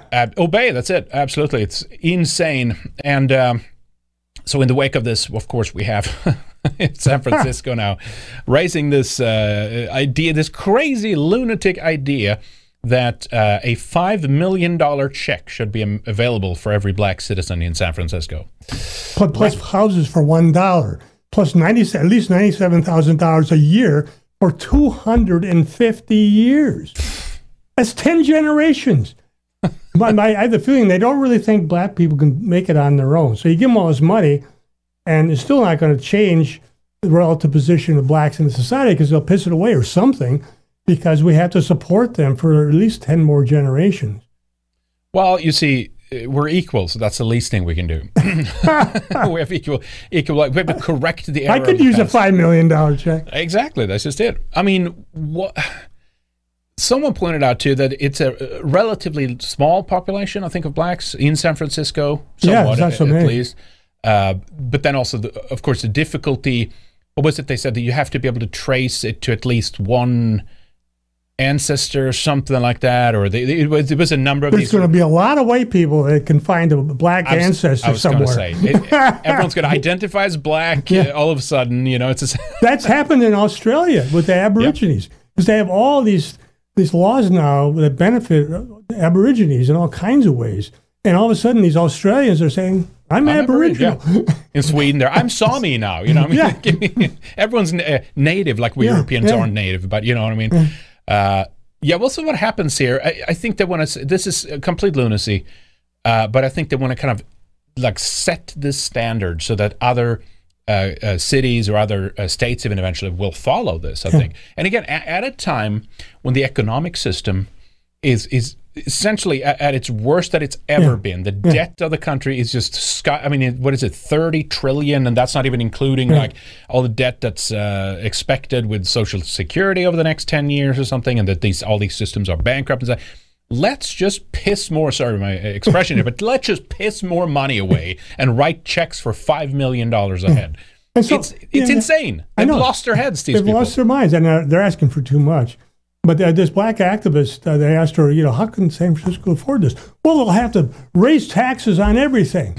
How could that go wrong? I mean, who's going to stay in San Francisco if they have to pay all these massive taxes to support a population of blacks? And just... Oh, my God. Can you imagine? And then like a war with Russia or something on top of it. We'll get into it. I'm laughing here. It's sad. I mean, it is sad. But it's just so... the decline, I mean, it's just, oh my God, it's it's horrific. You got to learn to enjoy it on the way down, I guess, in a way. Laugh at this because it's just so absurd. Again, I don't know if it's going to pass, but I could see some crazy. This is my other point when this was brought up in the past that, okay, it might not happen now, but the point is they'll keep trying, and eventually it will be enough diverse people on the media, on the board that makes this decision or something that they will pass it, and they just say no, just print money and give us. It's been proposed in Congress, in the U.S. Congress for years, and it's more and more supported. It's still a minority idea, but can you imagine putting out $5 million checks were for $30 million black people or something, with a deficit we already have. Oh my God! Plus, let them buy them. I'll buy them a house for $1 and support them and their descendants for $250. It's ridiculous. It's like they want it to crash. This is like part of that predatory attitudes that I mentioned before. Let's humiliate them while we ram this thing into the wall at 100 miles per hour. 100 miles an hour. So let me read a couple of these here. Archie, it's a while ago, I should have read that a while ago, but we're going to the SVB stuff, of course, which, it's related to the financial situation here. It's great working at SVB because I really enjoyed the Jeffrey Toobin Zoom call etiquette. There you go. Remember that? The CNN guy? Oh, yeah. Masturbating on a call. And then I think it came out later that he thought it was still online or something like that. It wasn't that he got off on actually doing it in front of people. Yeah, it was something like that, unless I'm misremembering that, but yeah. Anyway, he's landed on his feet too, hasn't he? He's still back with him or something. I think so. Yeah, I think they got him back again. So yeah. Chalky Milk says, "Excuse me, Henrik, but experts, TM trademarked, have said that an increasingly expanding monetary supply is good for the economy. Therefore, you have to be debunked." That's right. Yeah, modern monetary theory. Right? I played a clip with some women. They're just like, "Well, why don't we just print more money?" There, problem solved. Let's just print it. And I think modern monetary theory is like an advanced way of saying that, essentially. Let's just print. Well, it doesn't matter now. It's not based on anything. Experts. That's right, Henry. Experts, yeah. Tucker had the show last night, and that was the whole lead-in for like 15 minutes about experts. And it goes through the climate change thing, going back 50 years, where they're predicting all these things that never happened. You're going to have an ice age, or you're going to, no polar ice in a few years. Yep, definitely. And now, that crazy Greta Thunberg saying within 5 years it's over with the entire planet. I have the screenshot right here. So in 2018 she said this, right? And of course we're now this June 21st coming up. Then it will be 5 years. So of course she deleted that tweet. Oh, she did, because it's not advantageous. Because now she was caught red-handed that this is all bullshit. And as you said, we can go back to the 80s where they talked about how it's going to be, whether it was global cooling back then. But basically, the basic narrative is we're all going to die within 10 years or so. And if you don't obey and agree and do everything we say, you'll die, right? And it's always a top climate scientist. It's not anybody on the street. It's an expert. So you got to pay attention to these guys. And that's one of the themes of my book, Cultural Critique. That what happened is that you had these Jewish intellectuals who were anti-populist. I mean, they wanted the idea that experts should run everything, and that popular opinions shouldn't matter, that we have to trust the experts. That's going on in the 1940s. Yeah. And now we still see it. We still see it in spades, actually. The COVID thing's a great example, where experts said, lockdown. Yeah. And all of it's coming out now too. How they lied and exaggerated. It's just terrible. But and repeat it. And apparently, Atlantic had an article very, very recently about we were wrong. Some of these experts were wrong, but we have to move on and keep trusting the experts because and of course the experts are always really part of this media control thing that they're not going to allow. You're not going to allow dissident voices into this. They're not going to have a debate. And so you have Twitter censoring all these people at the behest of the federal government, by the way, the Biden administration, to keep them off Twitter. That's right. Because they were dissenting. Alex Berenson's a good example. Yep. But he's not the only one by any means. But they kept him off. He's got a lawsuit against Twitter now based on the files that they have found since Musk took over.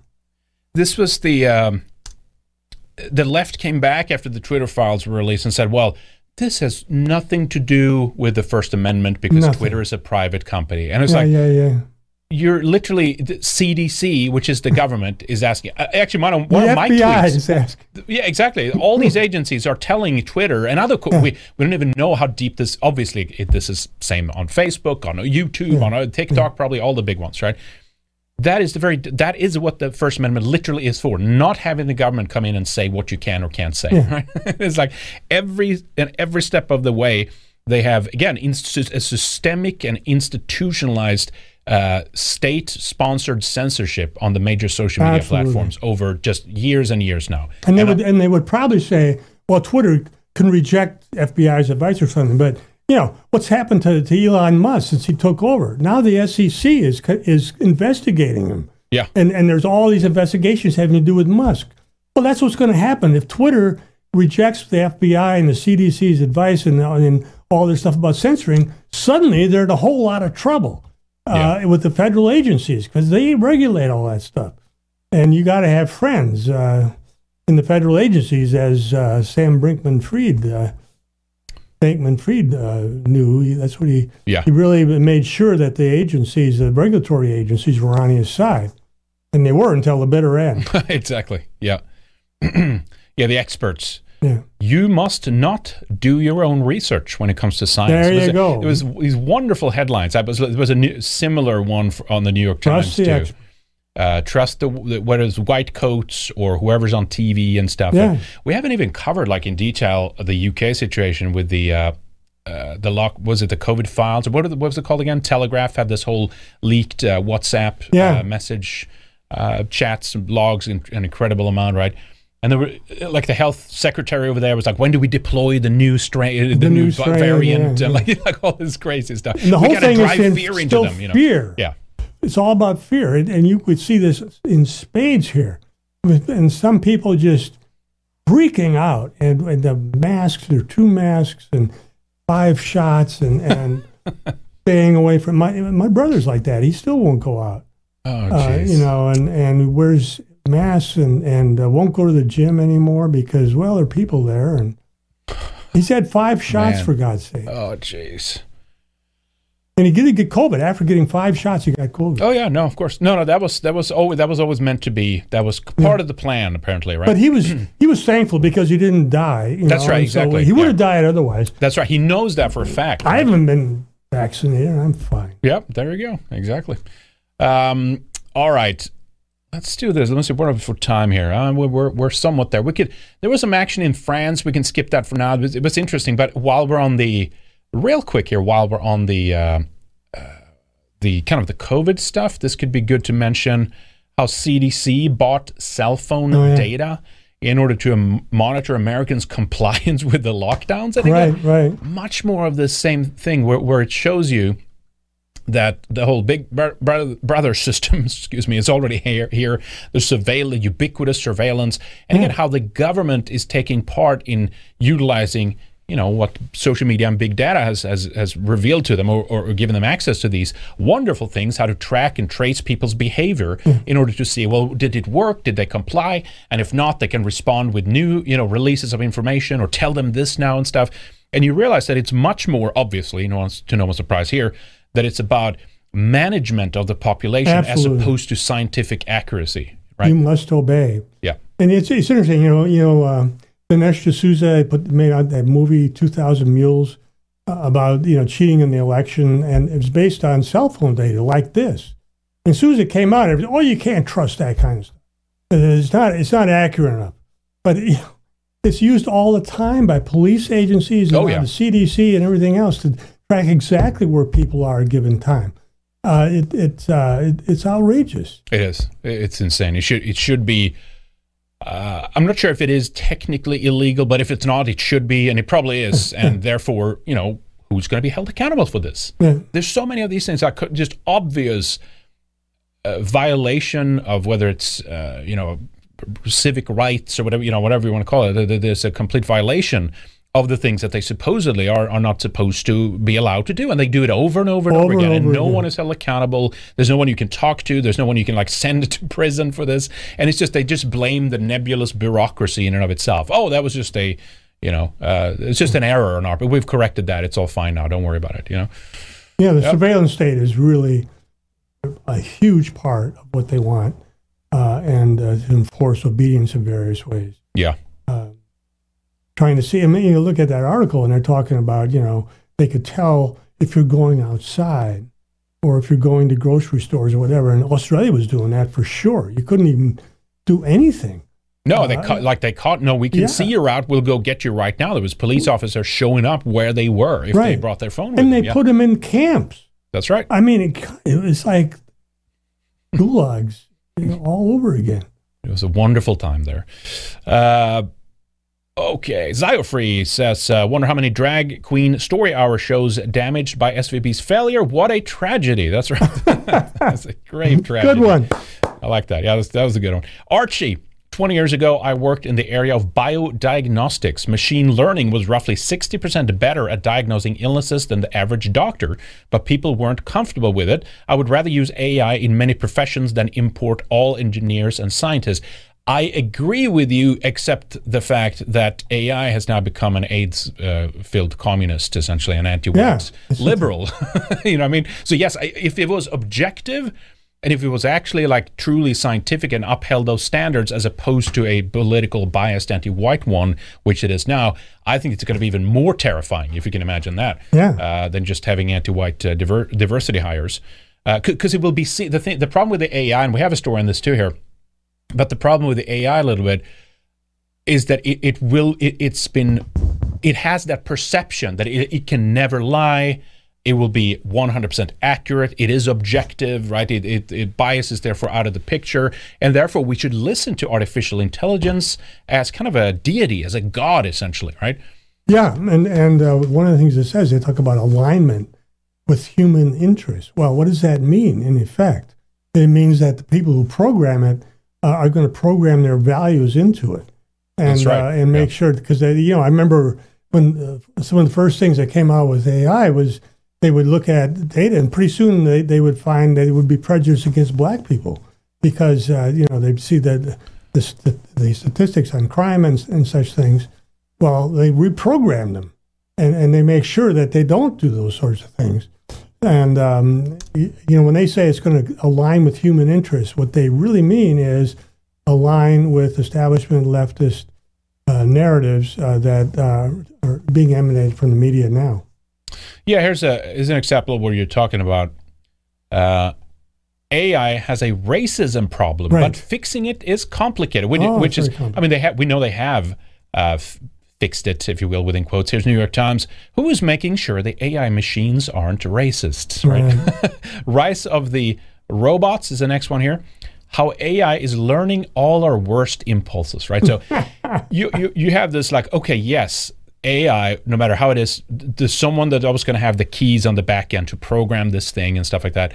But now it's worse than that. Now it's this concerted effort to make it anti-white, right? To have the same biases as liberals and anti-whites have, which is going to make it, I think, 1,000-fold more dangerous because, as I said before, everyone's going to look at this like it's some kind of solution to like solving bias or something like that. You know what I mean? But no, as you said, what was it? Objectively, right? It was like it came to conclusions that the leftists didn't like, right? Whether it was a beauty contest in one end, the AI ranked white people higher, and I guess that was based on actual like things like symmetry and geometry and things that exist in nature. So it'd been fed the right thing, it gave the input, and so it gave the right output, but that was the wrong answer. You see, wrong so now answer. We have to change. It's not aligning with human values. Oh my God, the robots are racist. Anyway, so this chat, I've talked about it the last couple of shows on and off.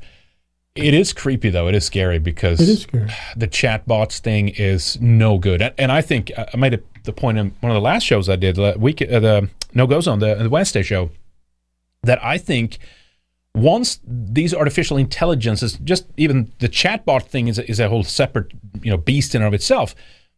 But just the worlds that artificial intelligence will be able to generate that people can lose themselves in. You know what I mean?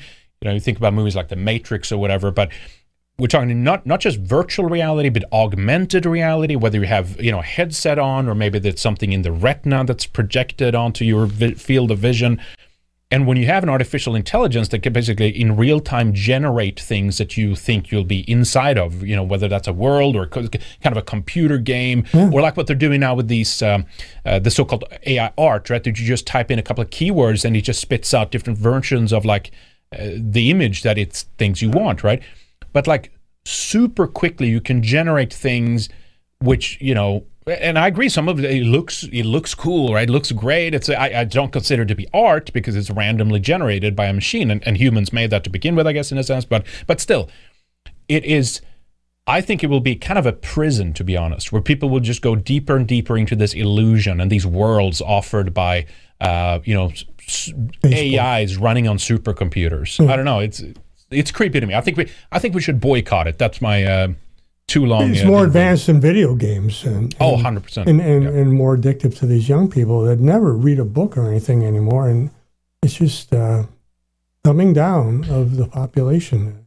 To get them with these addictive things on their screen. Why do they want to think deeply about anything?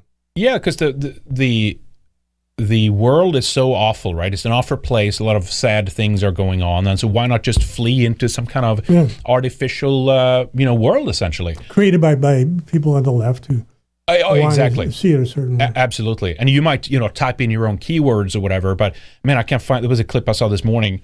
Someone did this is a computer game, so you might not be familiar with it, but Zelda was a popular game in the 80s and stuff, and people had generated various images of Zelda as a 1980s movie, and they added music to it, and they had all these images of how a conceptual art of how it would look, and it was beautifully generated or rendered, whatever you want to call it and stuff. But immediately I said that people will get lost in this stuff. This is what they'll spend all their time on, and chatbots on that front. There's people that will spend all their time. I think they'll fall in love in these machines eventually. You know what I mean? And be completely lost in it, and we'll forget about nature. We'll forget about the horrible outside world where the climate is being destroyed, and you can buy sex dolls now that are basically robots, and of course they're not going to ever have children or anything. And for people who are very deficient emotional lives, but a lot of people exactly. And they can fill this void that they have with stuff like this, right? And just a stream of endless distractions, which is just, immersive on a level that we haven't even seen before. This is a completely new weapon that's being launched over the last couple of... Absolutely. And whenever something is free, right, there's always a cost to it. Yeah. And they're now talking about the AI gold rush. All these companies are beginning to use it and stuff. And I'm very skeptical, very, very skeptical. And I think it will be ultimately dangerous for us, and it's a trap. But anyway, so there's a lot we could say about that. But we'll leave it at that with the AI stuff for now, at least. I wanted to ask you. I want to get into this thing about the trans surgery and life affirming healthcare and all that stuff.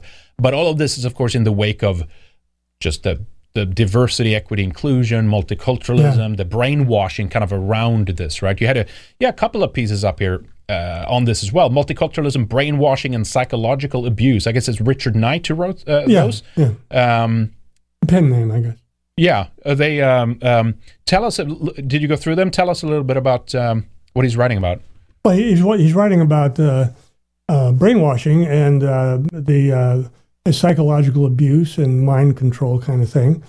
And you could see it, there was a student at Cornell 30 years ago almost who was writing about this, that you're supposed to feel things with your gut. You're not supposed to think about them intellectually. You're supposed to just feel it. And I think that's really insightful, because that's what we see now. You're not supposed to think about this. You're supposed to view it as a moral issue. And, you're either a good person or a bad person. That's the only question. So if you don't like or you criticize trans or Black Lives Matter or something, it's just a gut thing that you have to go along with it. A lot of focus on this woman, Jane Elliott, who started this whole thing in I guess it was in the 80s or before that, where she was, this white privilege, and the idea that white people oppress everybody else, and so you have the dividing the population into these different groups, and it was just extremely poisonous. But she's a hero. She's been on Oprah. She's been on Jimmy Fallon. All the big talk shows, and is lectured all over the place and got rich and famous because this fits right into the contemporary zeitgeist. the sort of liberal left. In fact, it's a pioneer. She was a pioneer there. I hadn't even heard of her, but she's quite famous, I guess.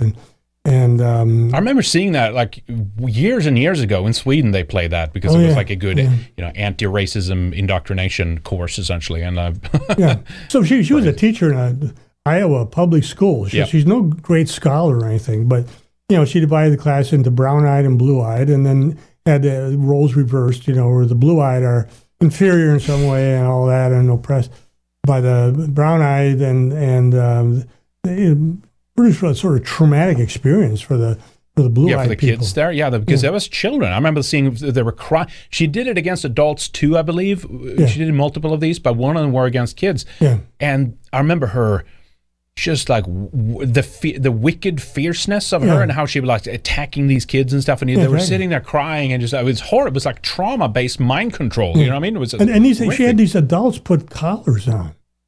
In the oppressed, in the blue-eyed, sort of white group or something.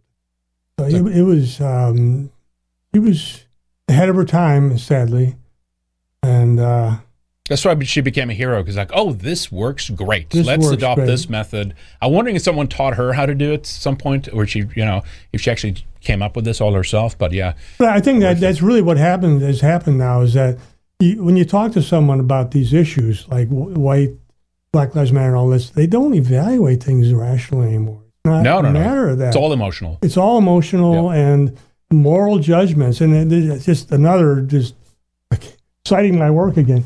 But my book, Individualism in the Western Liberal Tradition, I really emphasize that for us individualists, this moral communities are so important. We want to fit in. We want to feel like we're a good person, and we have with a good reputation. We're not kinship oriented. We don't have clans and all that. We're very individualistic. So our social glue are these moral communities. Well, who creates these moral communities? It's the left now with the media, with now with AI and everything else. The academic world, they're creating moral communities, and they don't want you to think rationally about anything. Definitely not. And that's what it is. Yeah, it is totally insane. And some people call it the diversity industrial complex. And that's what it is. These people get rich. Oh, that too. That's you start a consulting firm, a multicultural consulting firm, or someone like Kendi. Ibram X. Kendi. He's rich. Someone like this Hannah Jones, she's rich.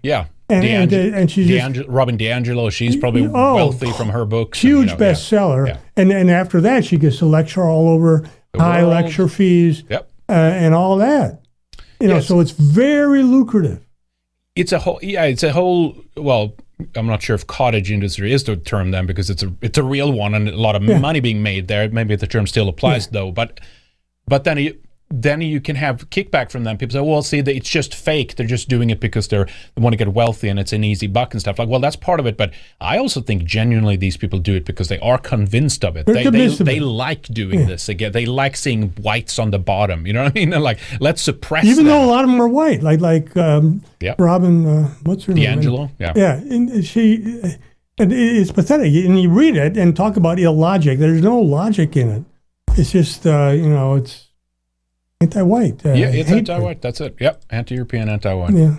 So I wanted to play a little clip. I was how long I last here, but I saw it in passing, and it's weird and funny for many different reasons. But it's Ali Velshi at MSNBC, and he ended up showing this. This is a screenshot from it too.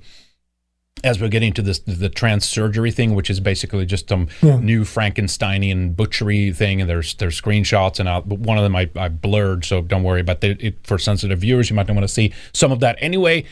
But they're pushing this on kids now, while the left is denying that it was ever done to kids. No, it doesn't happen. The Boston hospital thing.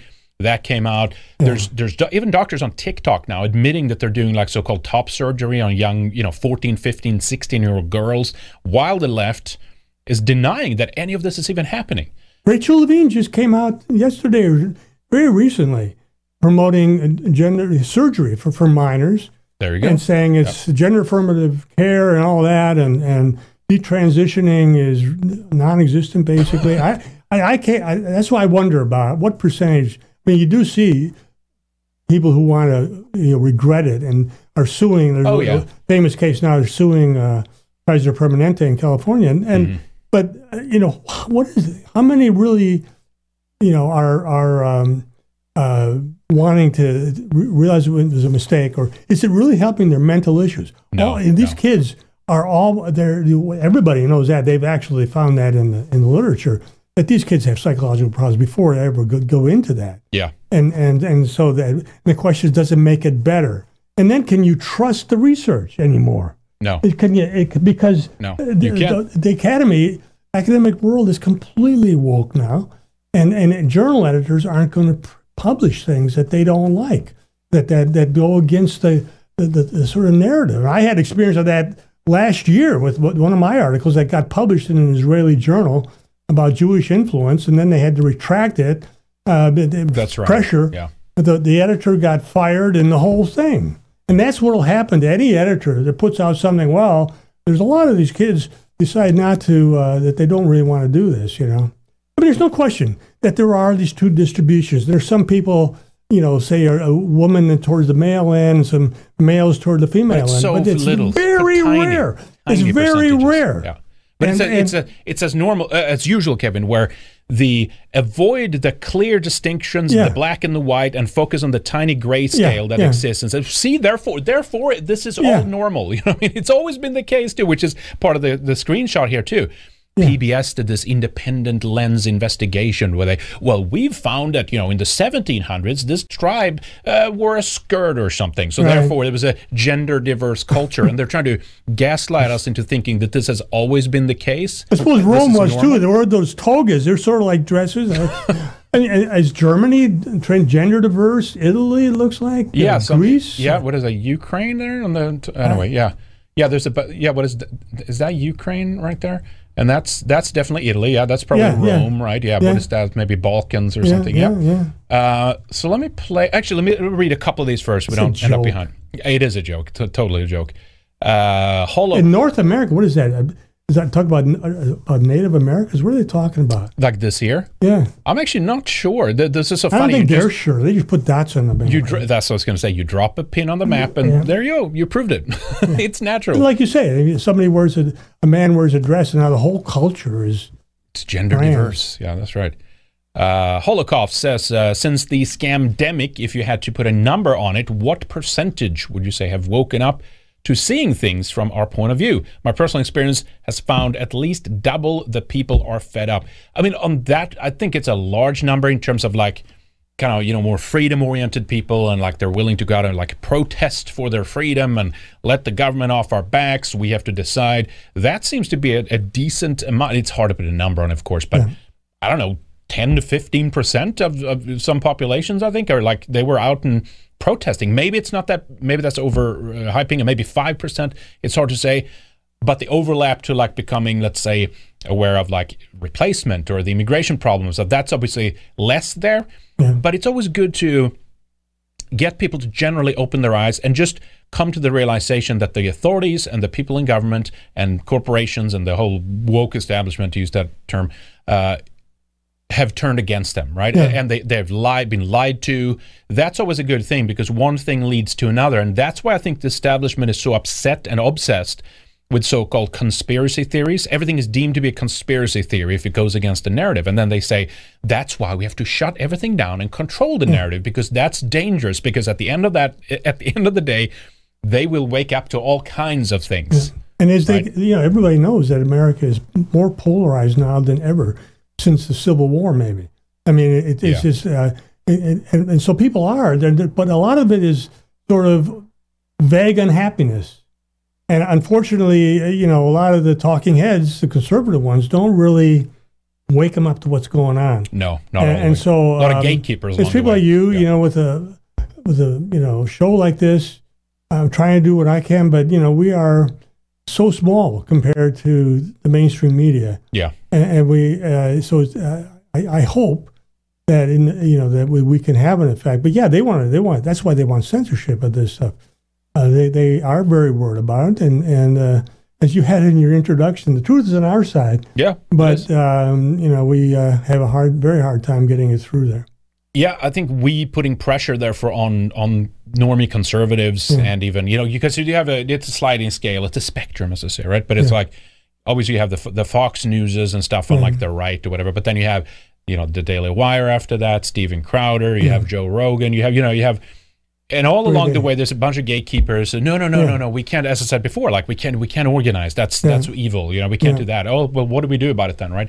But I think us putting pressure on them forces that. You've seen regarding the trans issue here, we'll get into more in a moment. You've seen definitely a heightened rhetoric on that front by those who are like associated with the Daily Wire and things like that, right? Michael Knowles calling for the ban on transgenderism and things like that. And that it's good that they like turn up the heat a little bit and put their foot down and are strong and just show the rest of the people in the establishment out there that they don't give a shit. You know what I mean? But my point was, okay, great. But can you do the attack on white people now also? It's been mentioned here and there, but that's a long way to go still, to be honest. Yeah, and when they hear that, all they want to do is shut it down. That's right. Shut it down. Shut it down. Night Nation Review, good to see, says hate is the new code word for uppity Gentiles who are getting ideas of pushing back against Jewish power in the West, especially white Gentiles who are the most concerned with, or they are the most concerned with. Yeah, that's right. Absolutely. We're allowed a little playpen as long as you're within there. It's fine. That's going to be interesting to see too. To see if will the Daily Wire be censored in any kind of meaningful way? Will the Michael Knowles or Matt Walsh actually be censored, or kind of are they allowed to roam in that little anti-transgenderism sphere? Which again, it's necessary and they should do it, but will they extend that to some other topics as well? We have absolute freedom of speech. You can say anything you want in your closet, and just right, exactly. Cat Channel says here, and I quote, Jews aren't humans, they are parasites, unquote. Thank you, Cat Channel. The thin red line says, if white people, there will be another Holocaust. Maybe you got auto-corrected there. I assume you mean like organized or something like that. This is all just projection because this is what they would do. Yeah, it's I believe it. Very frankly. possible. Yeah, absolutely. It happened before with Bolsheviks in Soviet Union. 25 million murdered. Well, at least we don't even know. 6. Well, maybe that's the whole of the communist project, but in the Soviet Union, that's what the Black Book of Communism. That was their estimate, and that's enough to. That's probably accurate. Yeah, condemn it totally. I'm throwing in Mao and China and all these other things. Then you get a lot more than that. Yeah, then you're like up at 50 million in China is my understanding. Oh wow, it's insane. Yeah, and now it's like this. Yeah, we need a cultural revolution. And that's what's happening now, right? Yeah. Chalky Milk Experts TM says the chimneys don't need to be attached to the buildings in order to be functional. Checkmate. There you go. That's why we can. That's why we can't have Thianth, right? The Silvachi, if that's how I pronounce your name, says, friend bought me a signed copy of Kevin's Individualism and the Western Liberal Tradition, a real eye-opener. How we got here, a must-read. Thank you, Professor McDonald, for sticking with it. Regards, Heravad Silvachi. Thank you. That's it for you there. And here's a question for Kevin as well, from Cockfree Zone. Question for Professor McDonald. Do you know of a historical example where Europeans successfully forged an agreement with sect within the small hat community, or a sect maybe, or with the sect of the small hat community, to leave each other alone that was actually effective and avoided conflict and or war between small hats and us Gentiles? If you see what he's saying there. Small hats and us Gentiles. Yeah, it's talking about Jews. Like, basically, has there ever been a historical example where there's like an amicable, like, you do your thing, we do our thing, let's avoid conflict? That's the problem. It never has that I know of. But, I think that's what the National Socialism was all about. That they really couldn't deal with what Germany was becoming. Right. And, and instead of saying, okay, we're getting Israel here, let's go there. They were, they wanted to essentially deport Jews. Yeah. And get them out of there. They made an agreement with the Zionists, ship them to Israel. Yep. To Palestine, but then they broke the agreement, though, right? Essentially, and especially the International Jewry declared war on them, and declared war on used Germany. Their influence in the United States and Britain and elsewhere to go. They were up against everybody, the entire West. Yeah. Yep, definitely. And Soviet Union as well. That's true. That's true. Cuckfree Stone says, I spoke with ChatGPT. Is it GPT? Anyway, and it told me that the idea that Jeffrey Epstein worked for Israel was a baseless conspiracy theory. Oh, come on. Of course. That's funny. Thank you, Cuckfree Zone. Appreciate that. Space Kang says, my intuition is Trump will be brought back in 2024 to continue our slow boil of degeneracy. What can we say to people that only have hope that Trump will save us? I think you just have to let them be, I guess, deluded and fooled once more, maybe. I'm not sure what it will take to get them to frankly, I think that there's so much hate against Trump, though, that they will not allow him to win one way or the other. By hook or by crook, they will lie, cheat, and steal to get it done. Yeah. There's so much hate against him. It's unbelievable. Oh, no, that's true. They hate DeSantis, but nothing like they hate Trump. Right. And that's why they're doing investigate. They're still doing it. Oh, yeah. And now the Attorney General in New York says they may charge him, and in Georgia they may charge him, and Merrick Garland may charge him, and it's like... Yeah, it's one thing after the other, nothing substantial, nothing leads to anything. Yeah, it's just... the Russia collusion hoax, and it's when it's been... Boy, they unleashed everything. And again, that's kind of part of the game a little bit, that that becomes a theater a little bit. You know what I mean? Yeah. Because it's like Trump really didn't do the things that are worthy of those kinds of hysteria and investigations, but that keeps the Trump base in a bubble where they think he is the most dangerous thing that we have, and a weapon of sorts. He's our only hope. So, yeah, it's sad, right? It's very sad. Yeah, no, I think they just have to kind of break. They have to be let down once again. But again, our job is to ultimately, they are people that are at least willing to see things from our perspective. They might not be all the way there, but that's our responsibility to try to help these people, awaken them, tell them what's going on. And you don't have to do it by like shitting on Trump just because, you know what I mean? There's other ways you can open the door for them at least. Yeah. And have them, focus on what they actually are interested in within that, the MAGA Trump sphere, and try to, find a way in that way.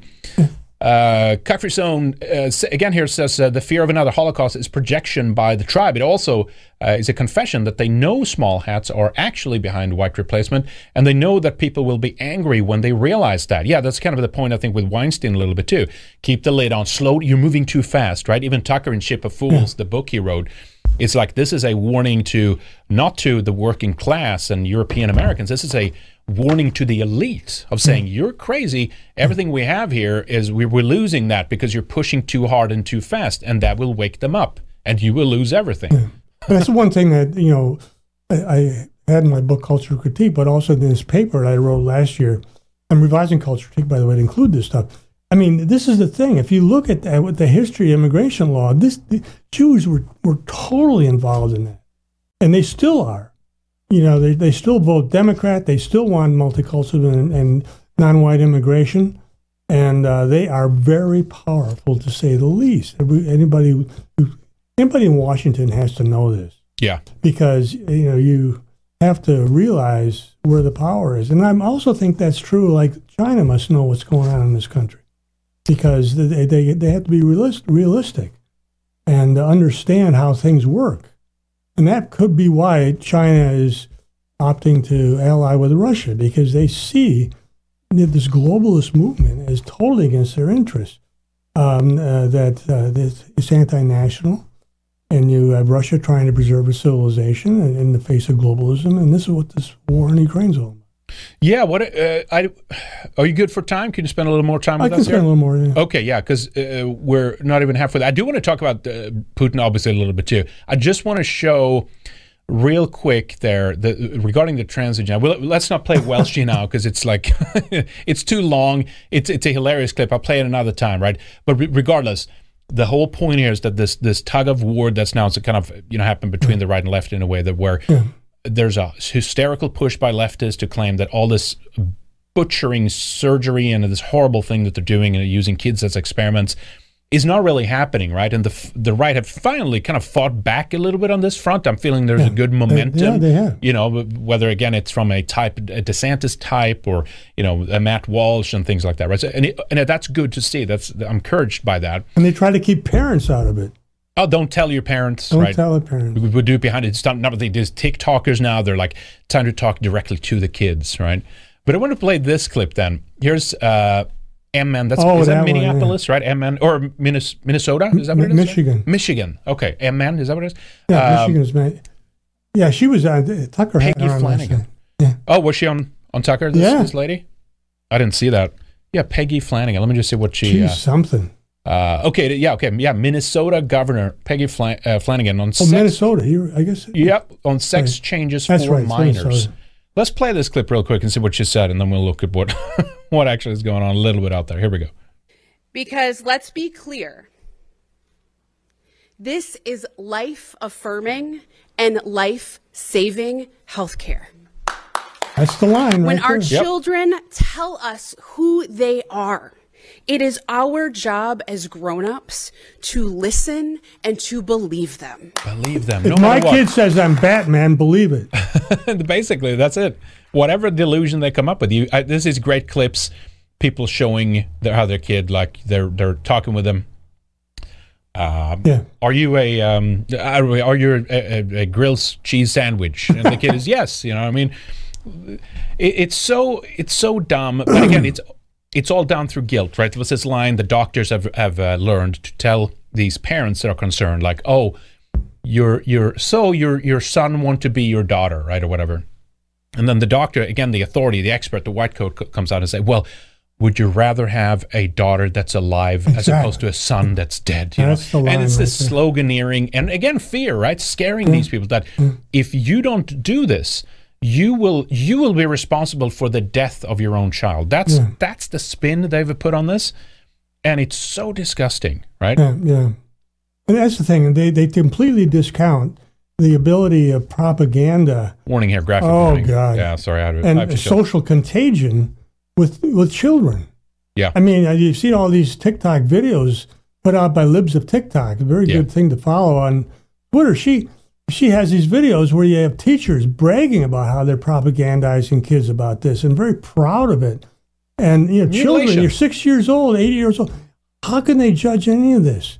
They can't. No, they can't. And they're supposed to not tell their parents and all that. And it's disgusting, right? Yeah, that was one picture, right? Obviously, that's not a child, but the point is, this is what they want. They want them to go down this path and have a, what they call a neo-penis, and they graft them from their arm. Another graphic warning here. This is a shot of an arm, but in some cases they take the thigh, right, the thigh skin, and they form what they call a neo-penis. Here's an arm, right?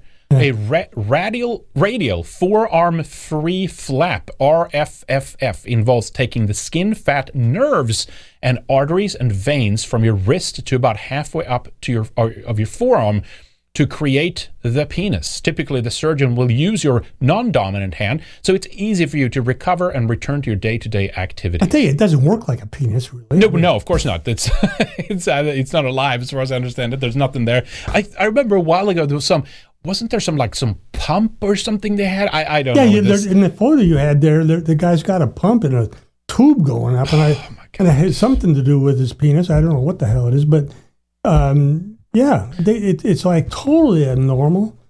And but Kevin, this is how. Look at the pins on the map. Okay, it's always been gender diverse. Experts have said this. Yeah, it doesn't matter where you go, all over the world. Velshi says, "I'll pull that out later, guys, and I'll play it at some point." It's just the Western Christian culture.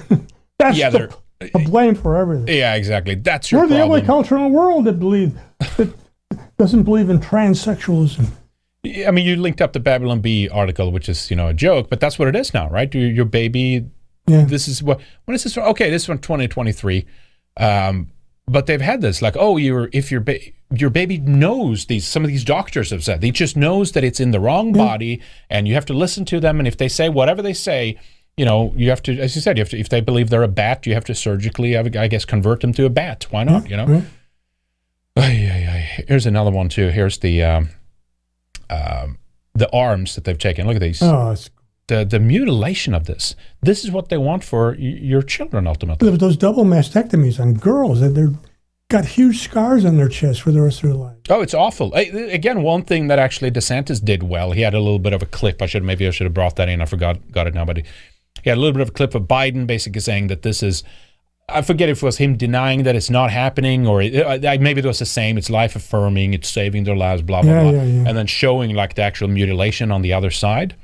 And just how many times this goes wrong. And even the same thing with the other thing, whether it's the going from male to female, right? They actually slice the male part up in pieces and they fold it in and all these crazy things, right? It's this, this is awful to hear about, but this is the reality of it, unfortunately.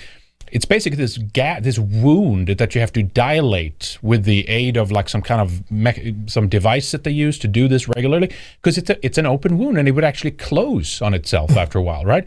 And it's just is pure revolt against everything that's natural. Yeah. I don't see it any other way. You know what I mean? It is. It's totally a revolt.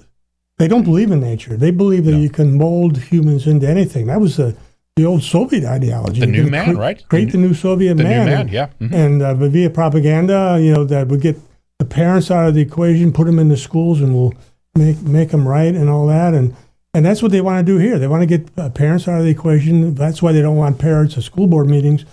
And and if they do go to school board meetings, it's basically another Holocaust. Right? Another Holocaust. Why in the world are they angry? Why are parents upset? Right, that's what they want. Yeah. Let's do the last Putin thing here real quick, because I don't want to keep you for too long, Kevin. But we have to just mention that real quick. So they're now going after Putin, the International Criminal Court, for alleged Ukraine war crimes. Right. So here's the announcement by the ICC, real quick, and then we'll talk about that last topic here. Today, 17th of March 2023. The International Criminal Court has issued 2 warrants of arrest in the Ukraine situation. For Vladimir Putin, President of the Russian Federation, and for Maria Lvova-Belova, Commissioner of the Russian President for Children's Rights, for the alleged war crimes of deportation of children from Ukrainian occupied territories into the Russian Federation. It is forbidden by international law for occupying powers to transfer civilians from the territory they live in to other territories. Children enjoy special protection under the Geneva Convention. The contents of the warrants are secret in order to protect victims. The ICC attaches great importance to the protection of victims, especially children. Nevertheless, the judges of the chamber dealing with this case decided to make the existence of the warrants public in the interest of justice and to prevent the commission of future crimes. This is an important moment in the process of justice before the ICC. The judges have reviewed the information and evidence submitted by the prosecutor and determined that there are credible allegations against these persons for the alleged crimes. The ICC is doing its part of work. As a court of law, the judges issued arrest warrants. The execution depends on international cooperation.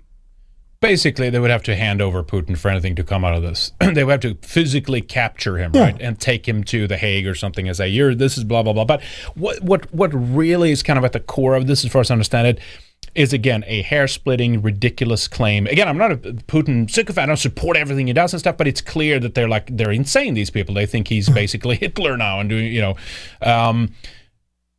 I assume it's over the fact that they took Russian-speaking kids out of eastern Ukraine that's a war zone and took them to Russia, right? I don't know. It's the first I heard of it today, But the ICC is obviously a creature of the West. Can't trust propaganda during a war. Who knows what the story is here? Doesn't cite anything. It's hard to know exactly what this refers to. I'd like to know more about it. Yeah. But at the same time, I'm not a Putin apologist really, but you had to see things from their point of view. Yeah. They see it as existential, that this is all about globalism and the end of Russian civilization and nationalism. And I do think that there is an alliance coming up, and America should be we should be concerned about this because American hegemony has sort of been good for us in a way. We made us rich and allows us to borrow as much money as we want, and we're certainly maxing that out. But at the same time, there's this alliance now between China and Russia and Iran and Syria and quite possibly India. The BRICS countries. Yeah, and they see this Western globalism as hegemonic and against their national interests, and it's all going to be one world, and pretty soon we're all going to be they're all going to be transgenderized. That's the thing, and he says that in his recent speech. You see what they're doing to their families. It's a mess, and they're promoting all this stuff with children. Well, that's what they would do in Ukraine. Pretty soon, Ukraine would be forced more or less to have massive non-European immigration from Africa and wherever, like Ireland and everywhere else is. And pretty soon, there'd be pride parades and all that. And these Western NGOs would be all over it, funding the left, cultural left. So, and Putin also very condemns the West, as having engaged in war after war since the Soviet Union fell. That's his did, right? Killed. He says 900,000 men. He says those aren't our numbers. It's unbelievable. The coups, the assassination attempts, the bombing, and this is not just an whataboutism, but it's just to show you we're for democracy. Yeah, right.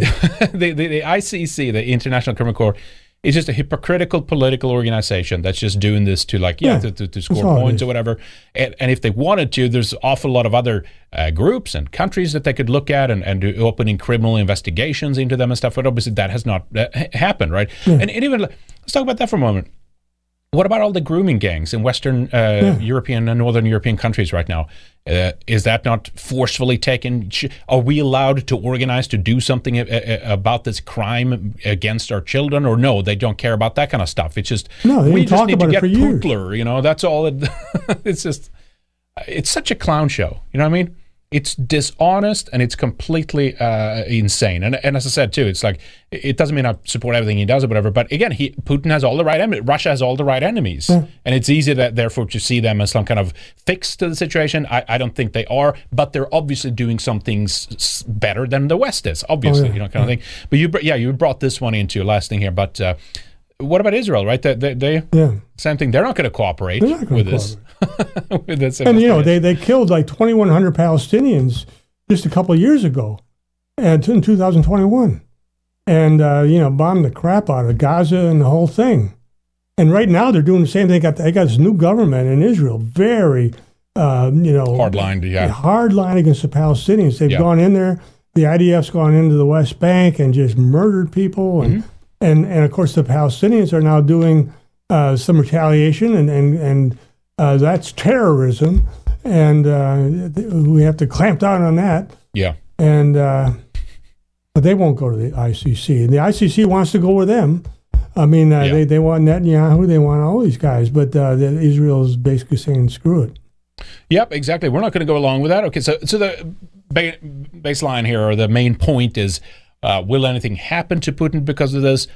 Obviously, no. Again, only if they do a land invasion of Russia and drag him out of there. Exactly, that's it. Actually invade, capture the guy, and then take him to The Hague or something. Yeah. So none of this doesn't really mean anything at the end, but it does show you that the schism between the West and Russia are completely like that. That's it. Yeah. Russia is going to side with China, and there's going to be new. It's going to be a multipolar world order, and they've driven Russia into the hands of China instead of having Europe being on good terms with Russia, having access to cheap, gas and things like that, they said, no, screw you. You're going with the other guys. Yeah. What the American foreign policy establishment wants is a unipolar world based in the United States. Yeah, and that's what they've wanted ever since the fall of the Soviet Union. Yep. It didn't take long for the neocons, and Charles Krauthammer was the pioneer, saw that, let's be the boss of the entire world. We can do whatever we want. And what did you see after that? War after war after war in the Middle East. I think they realized they couldn't do it that fast. that they're seeking to have a multipolar world order as a stepping stone towards that one united global entity of sorts. And I think that maybe they even want, because that's what it looks like, even with the latest drone downing and all this stuff. It's an escalation on every front all the time.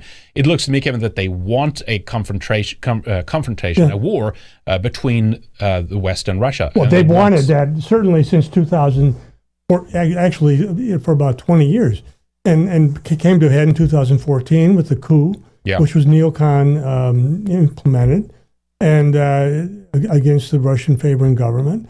And they kept pushing it. And the horrifying thing is that neither side feels they can lose this.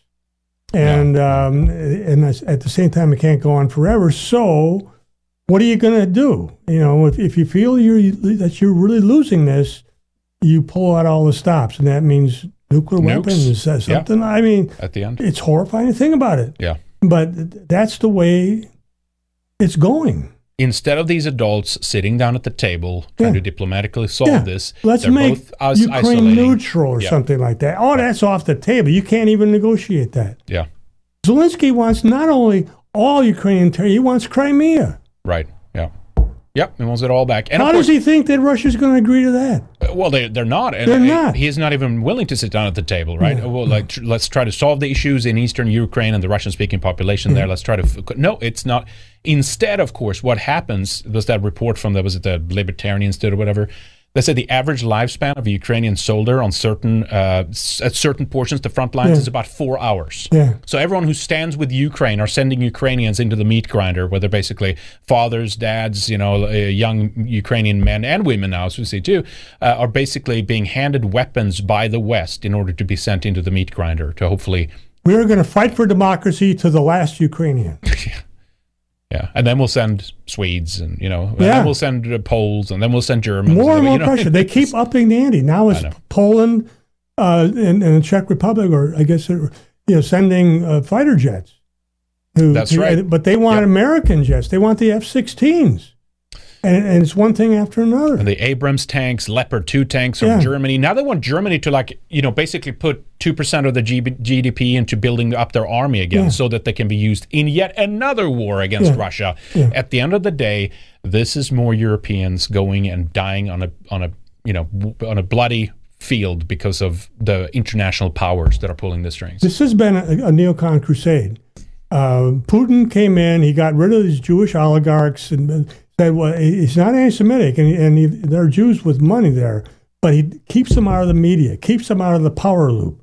And that infuriated. They were on the verge of completely dominating what they had during the 90s under Yeltsin. And then the fact that Russia is an alliance with Iran, is supporting Assad in Syria. Yep. Well, that's seen as anti-Israel, obviously. Mm-hmm. They hate Russia. And they hate, so then what do they say? Well, they're anti-trans, they're anti-gay, and stuff like that. Yeah, they think we'll react to that. Oh, my God, well, that settles it. Oh, that Let's settles invade. It. We got a moral issue here. We got to go. Oh, my God. Yep. Escalation on every front, and the adults can't just try to solve this in a decent way. It's totally insane. All right, let me read these last ones, and then we're going to wrap up here, guys. Cuckfish Zone says, as far as I know, chosen people, doctors pioneered transgender surgery. Yeah, that was Magnus Hirschfeld, a number of the other ones there, right? And the Nazis chased them out of Germany for it. Maybe this insanity and rebellion against nature starts with male circumcision. Yeah, exactly. Yeah, I mean, the same thing that happened in Weimar Germany is happening now, essentially. The famous guy is Magnus Hirschfeld. Yep, Hirschfeld. And we have a bunch of stuff in Axiom Observer, a lot of it by Andrew Joyce. I mean, he was pioneering this transgender stuff back in the 1920s. Yep, that's right. And that was a big...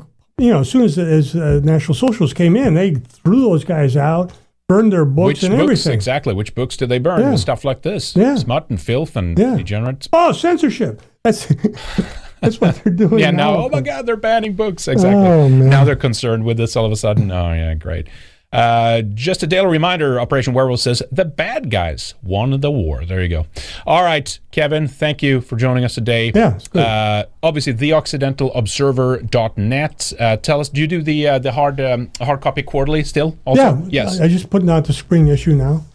Excellent. How do people get a copy of that, Kevin? Well, you just go to TOQ Online, TOQ, the Occidental Quarterly, online, and they have subscription information there. I mean, we are the platform like everybody else, I suppose. We can't use credit cards, but there's an address you can send a check and get a subscription. So, right, yeah, I very much encourage people to do that because have to support Kevin, this is a journal. We're still not self-supporting. We're subsidized to some extent by the Charles Martel Society, and it's like everything else on our side. We're poorly funded. Absolutely. But we have a lot of very good stuff. I mean, it is more academic articles. Which we need. We need a lot of different strokes for different folks and different audiences. 100%, yep. And so that's what we try to supply. Yep. And you do great at it. So, guys, if you are new to Kevin's work or unfamiliar, you haven't checked out it before, definitely do it. TheOccidentalObserver.net. That's the main website. Yeah. You can get the Occidental Quarterly as well, either as a digital copy, I believe, or a printed physical copy. And you weren't you working on another way of publishing your books now too, including the Culture Critique? Well, yeah, I am revising it now. The publisher still publishes it. Okay. And so that's not an issue. I have I have links on my website, kevinmacdonald.net. Look at the books, and it has links to the publisher. And then there's a lot of other bookstores online, like Henrik had up there. You had Books A Million, I guess, or something. Yeah, exactly. There are a lot of them like that. I didn't even realize that. You can get it from them, but it almost always costs more. The best place to buy it is the publisher in terms of price. So if you look under Essays on Jews, yeah. By the way, on the right hand side, there was the I think the link was it one on your Twitter that went to a new place. I think that needs to go directly to the book, right? So people can find it from there. TOO Editors or the Twitter. Yeah, handle. Yeah. My Twitter account is TOO Edit. At TOO Edit. Let me pull that up so people can find it. It's right down in the lower third right there. Yeah, TOO Edit on Twitter. And yes, here's a link to the books as well. So it's kevinmacdonald.net/books.htm, and you have it all right there. Yeah, exactly. But that's good. So that way people know kind of where to go to pick up copies of your books and things like that. Guys, before we wrap up, let me just say thank you again to our executive producers today. We appreciate all of you guys. T. Lothrop Stoddard, V. Miller, Resident Revolt, Good Luck Lap, Jake, Red Pill Rundown, Shocky Milk, French 47, Mark Smith, No One Jeebs, President Abunga. Shout out to you guys in chat as well for being here today. Mongoose, William Fox, Angry White Soccer Mom, The Second Wanderer, Operation Werewolf, The Ride Never Ends, Francis Parky Yockey, Dill Bob, Last Place Simp, Joseph Hart, and Purple Haze. Thank you guys. We can't do this without you. Also, thanks to our producers, Mr. Walker696, Johansson, Leroy Dumond, Snark Pup, Eyes Open, Mr. Lemry, Yuri New, and Obadiah Hakeswill. Actually, Jay as well is part of that. Thank you guys. If you want to get one of those, check out redicemembers.com. You can find it right there or through some of our other just like Odyssey or Subscribestar. But I think that's it, Kevin. Any closing words here before we wrap up for today? Well, I enjoyed it. It's a nice show. It's great having you in studio here. Thank you for coming. It's nice to be able to discuss these issues verbally. I don't usually get to do that. Awesome. It's great to have you here. Thank you again for coming on. Yeah. Guys, we'll see you next time. Check out redicemembers.com. We'll do Western Warrior up next. Lana will be back for that, but we'll definitely have Kevin back here soon in the future as well. So thank you, Kevin. Take care, everybody. Bye. See you later.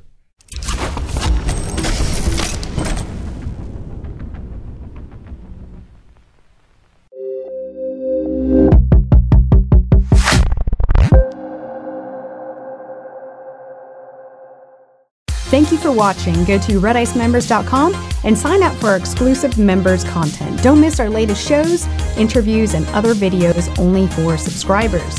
You can also become a member by signing up at subscribestar.com/redice. Get full access and help support our work. See you on the other side.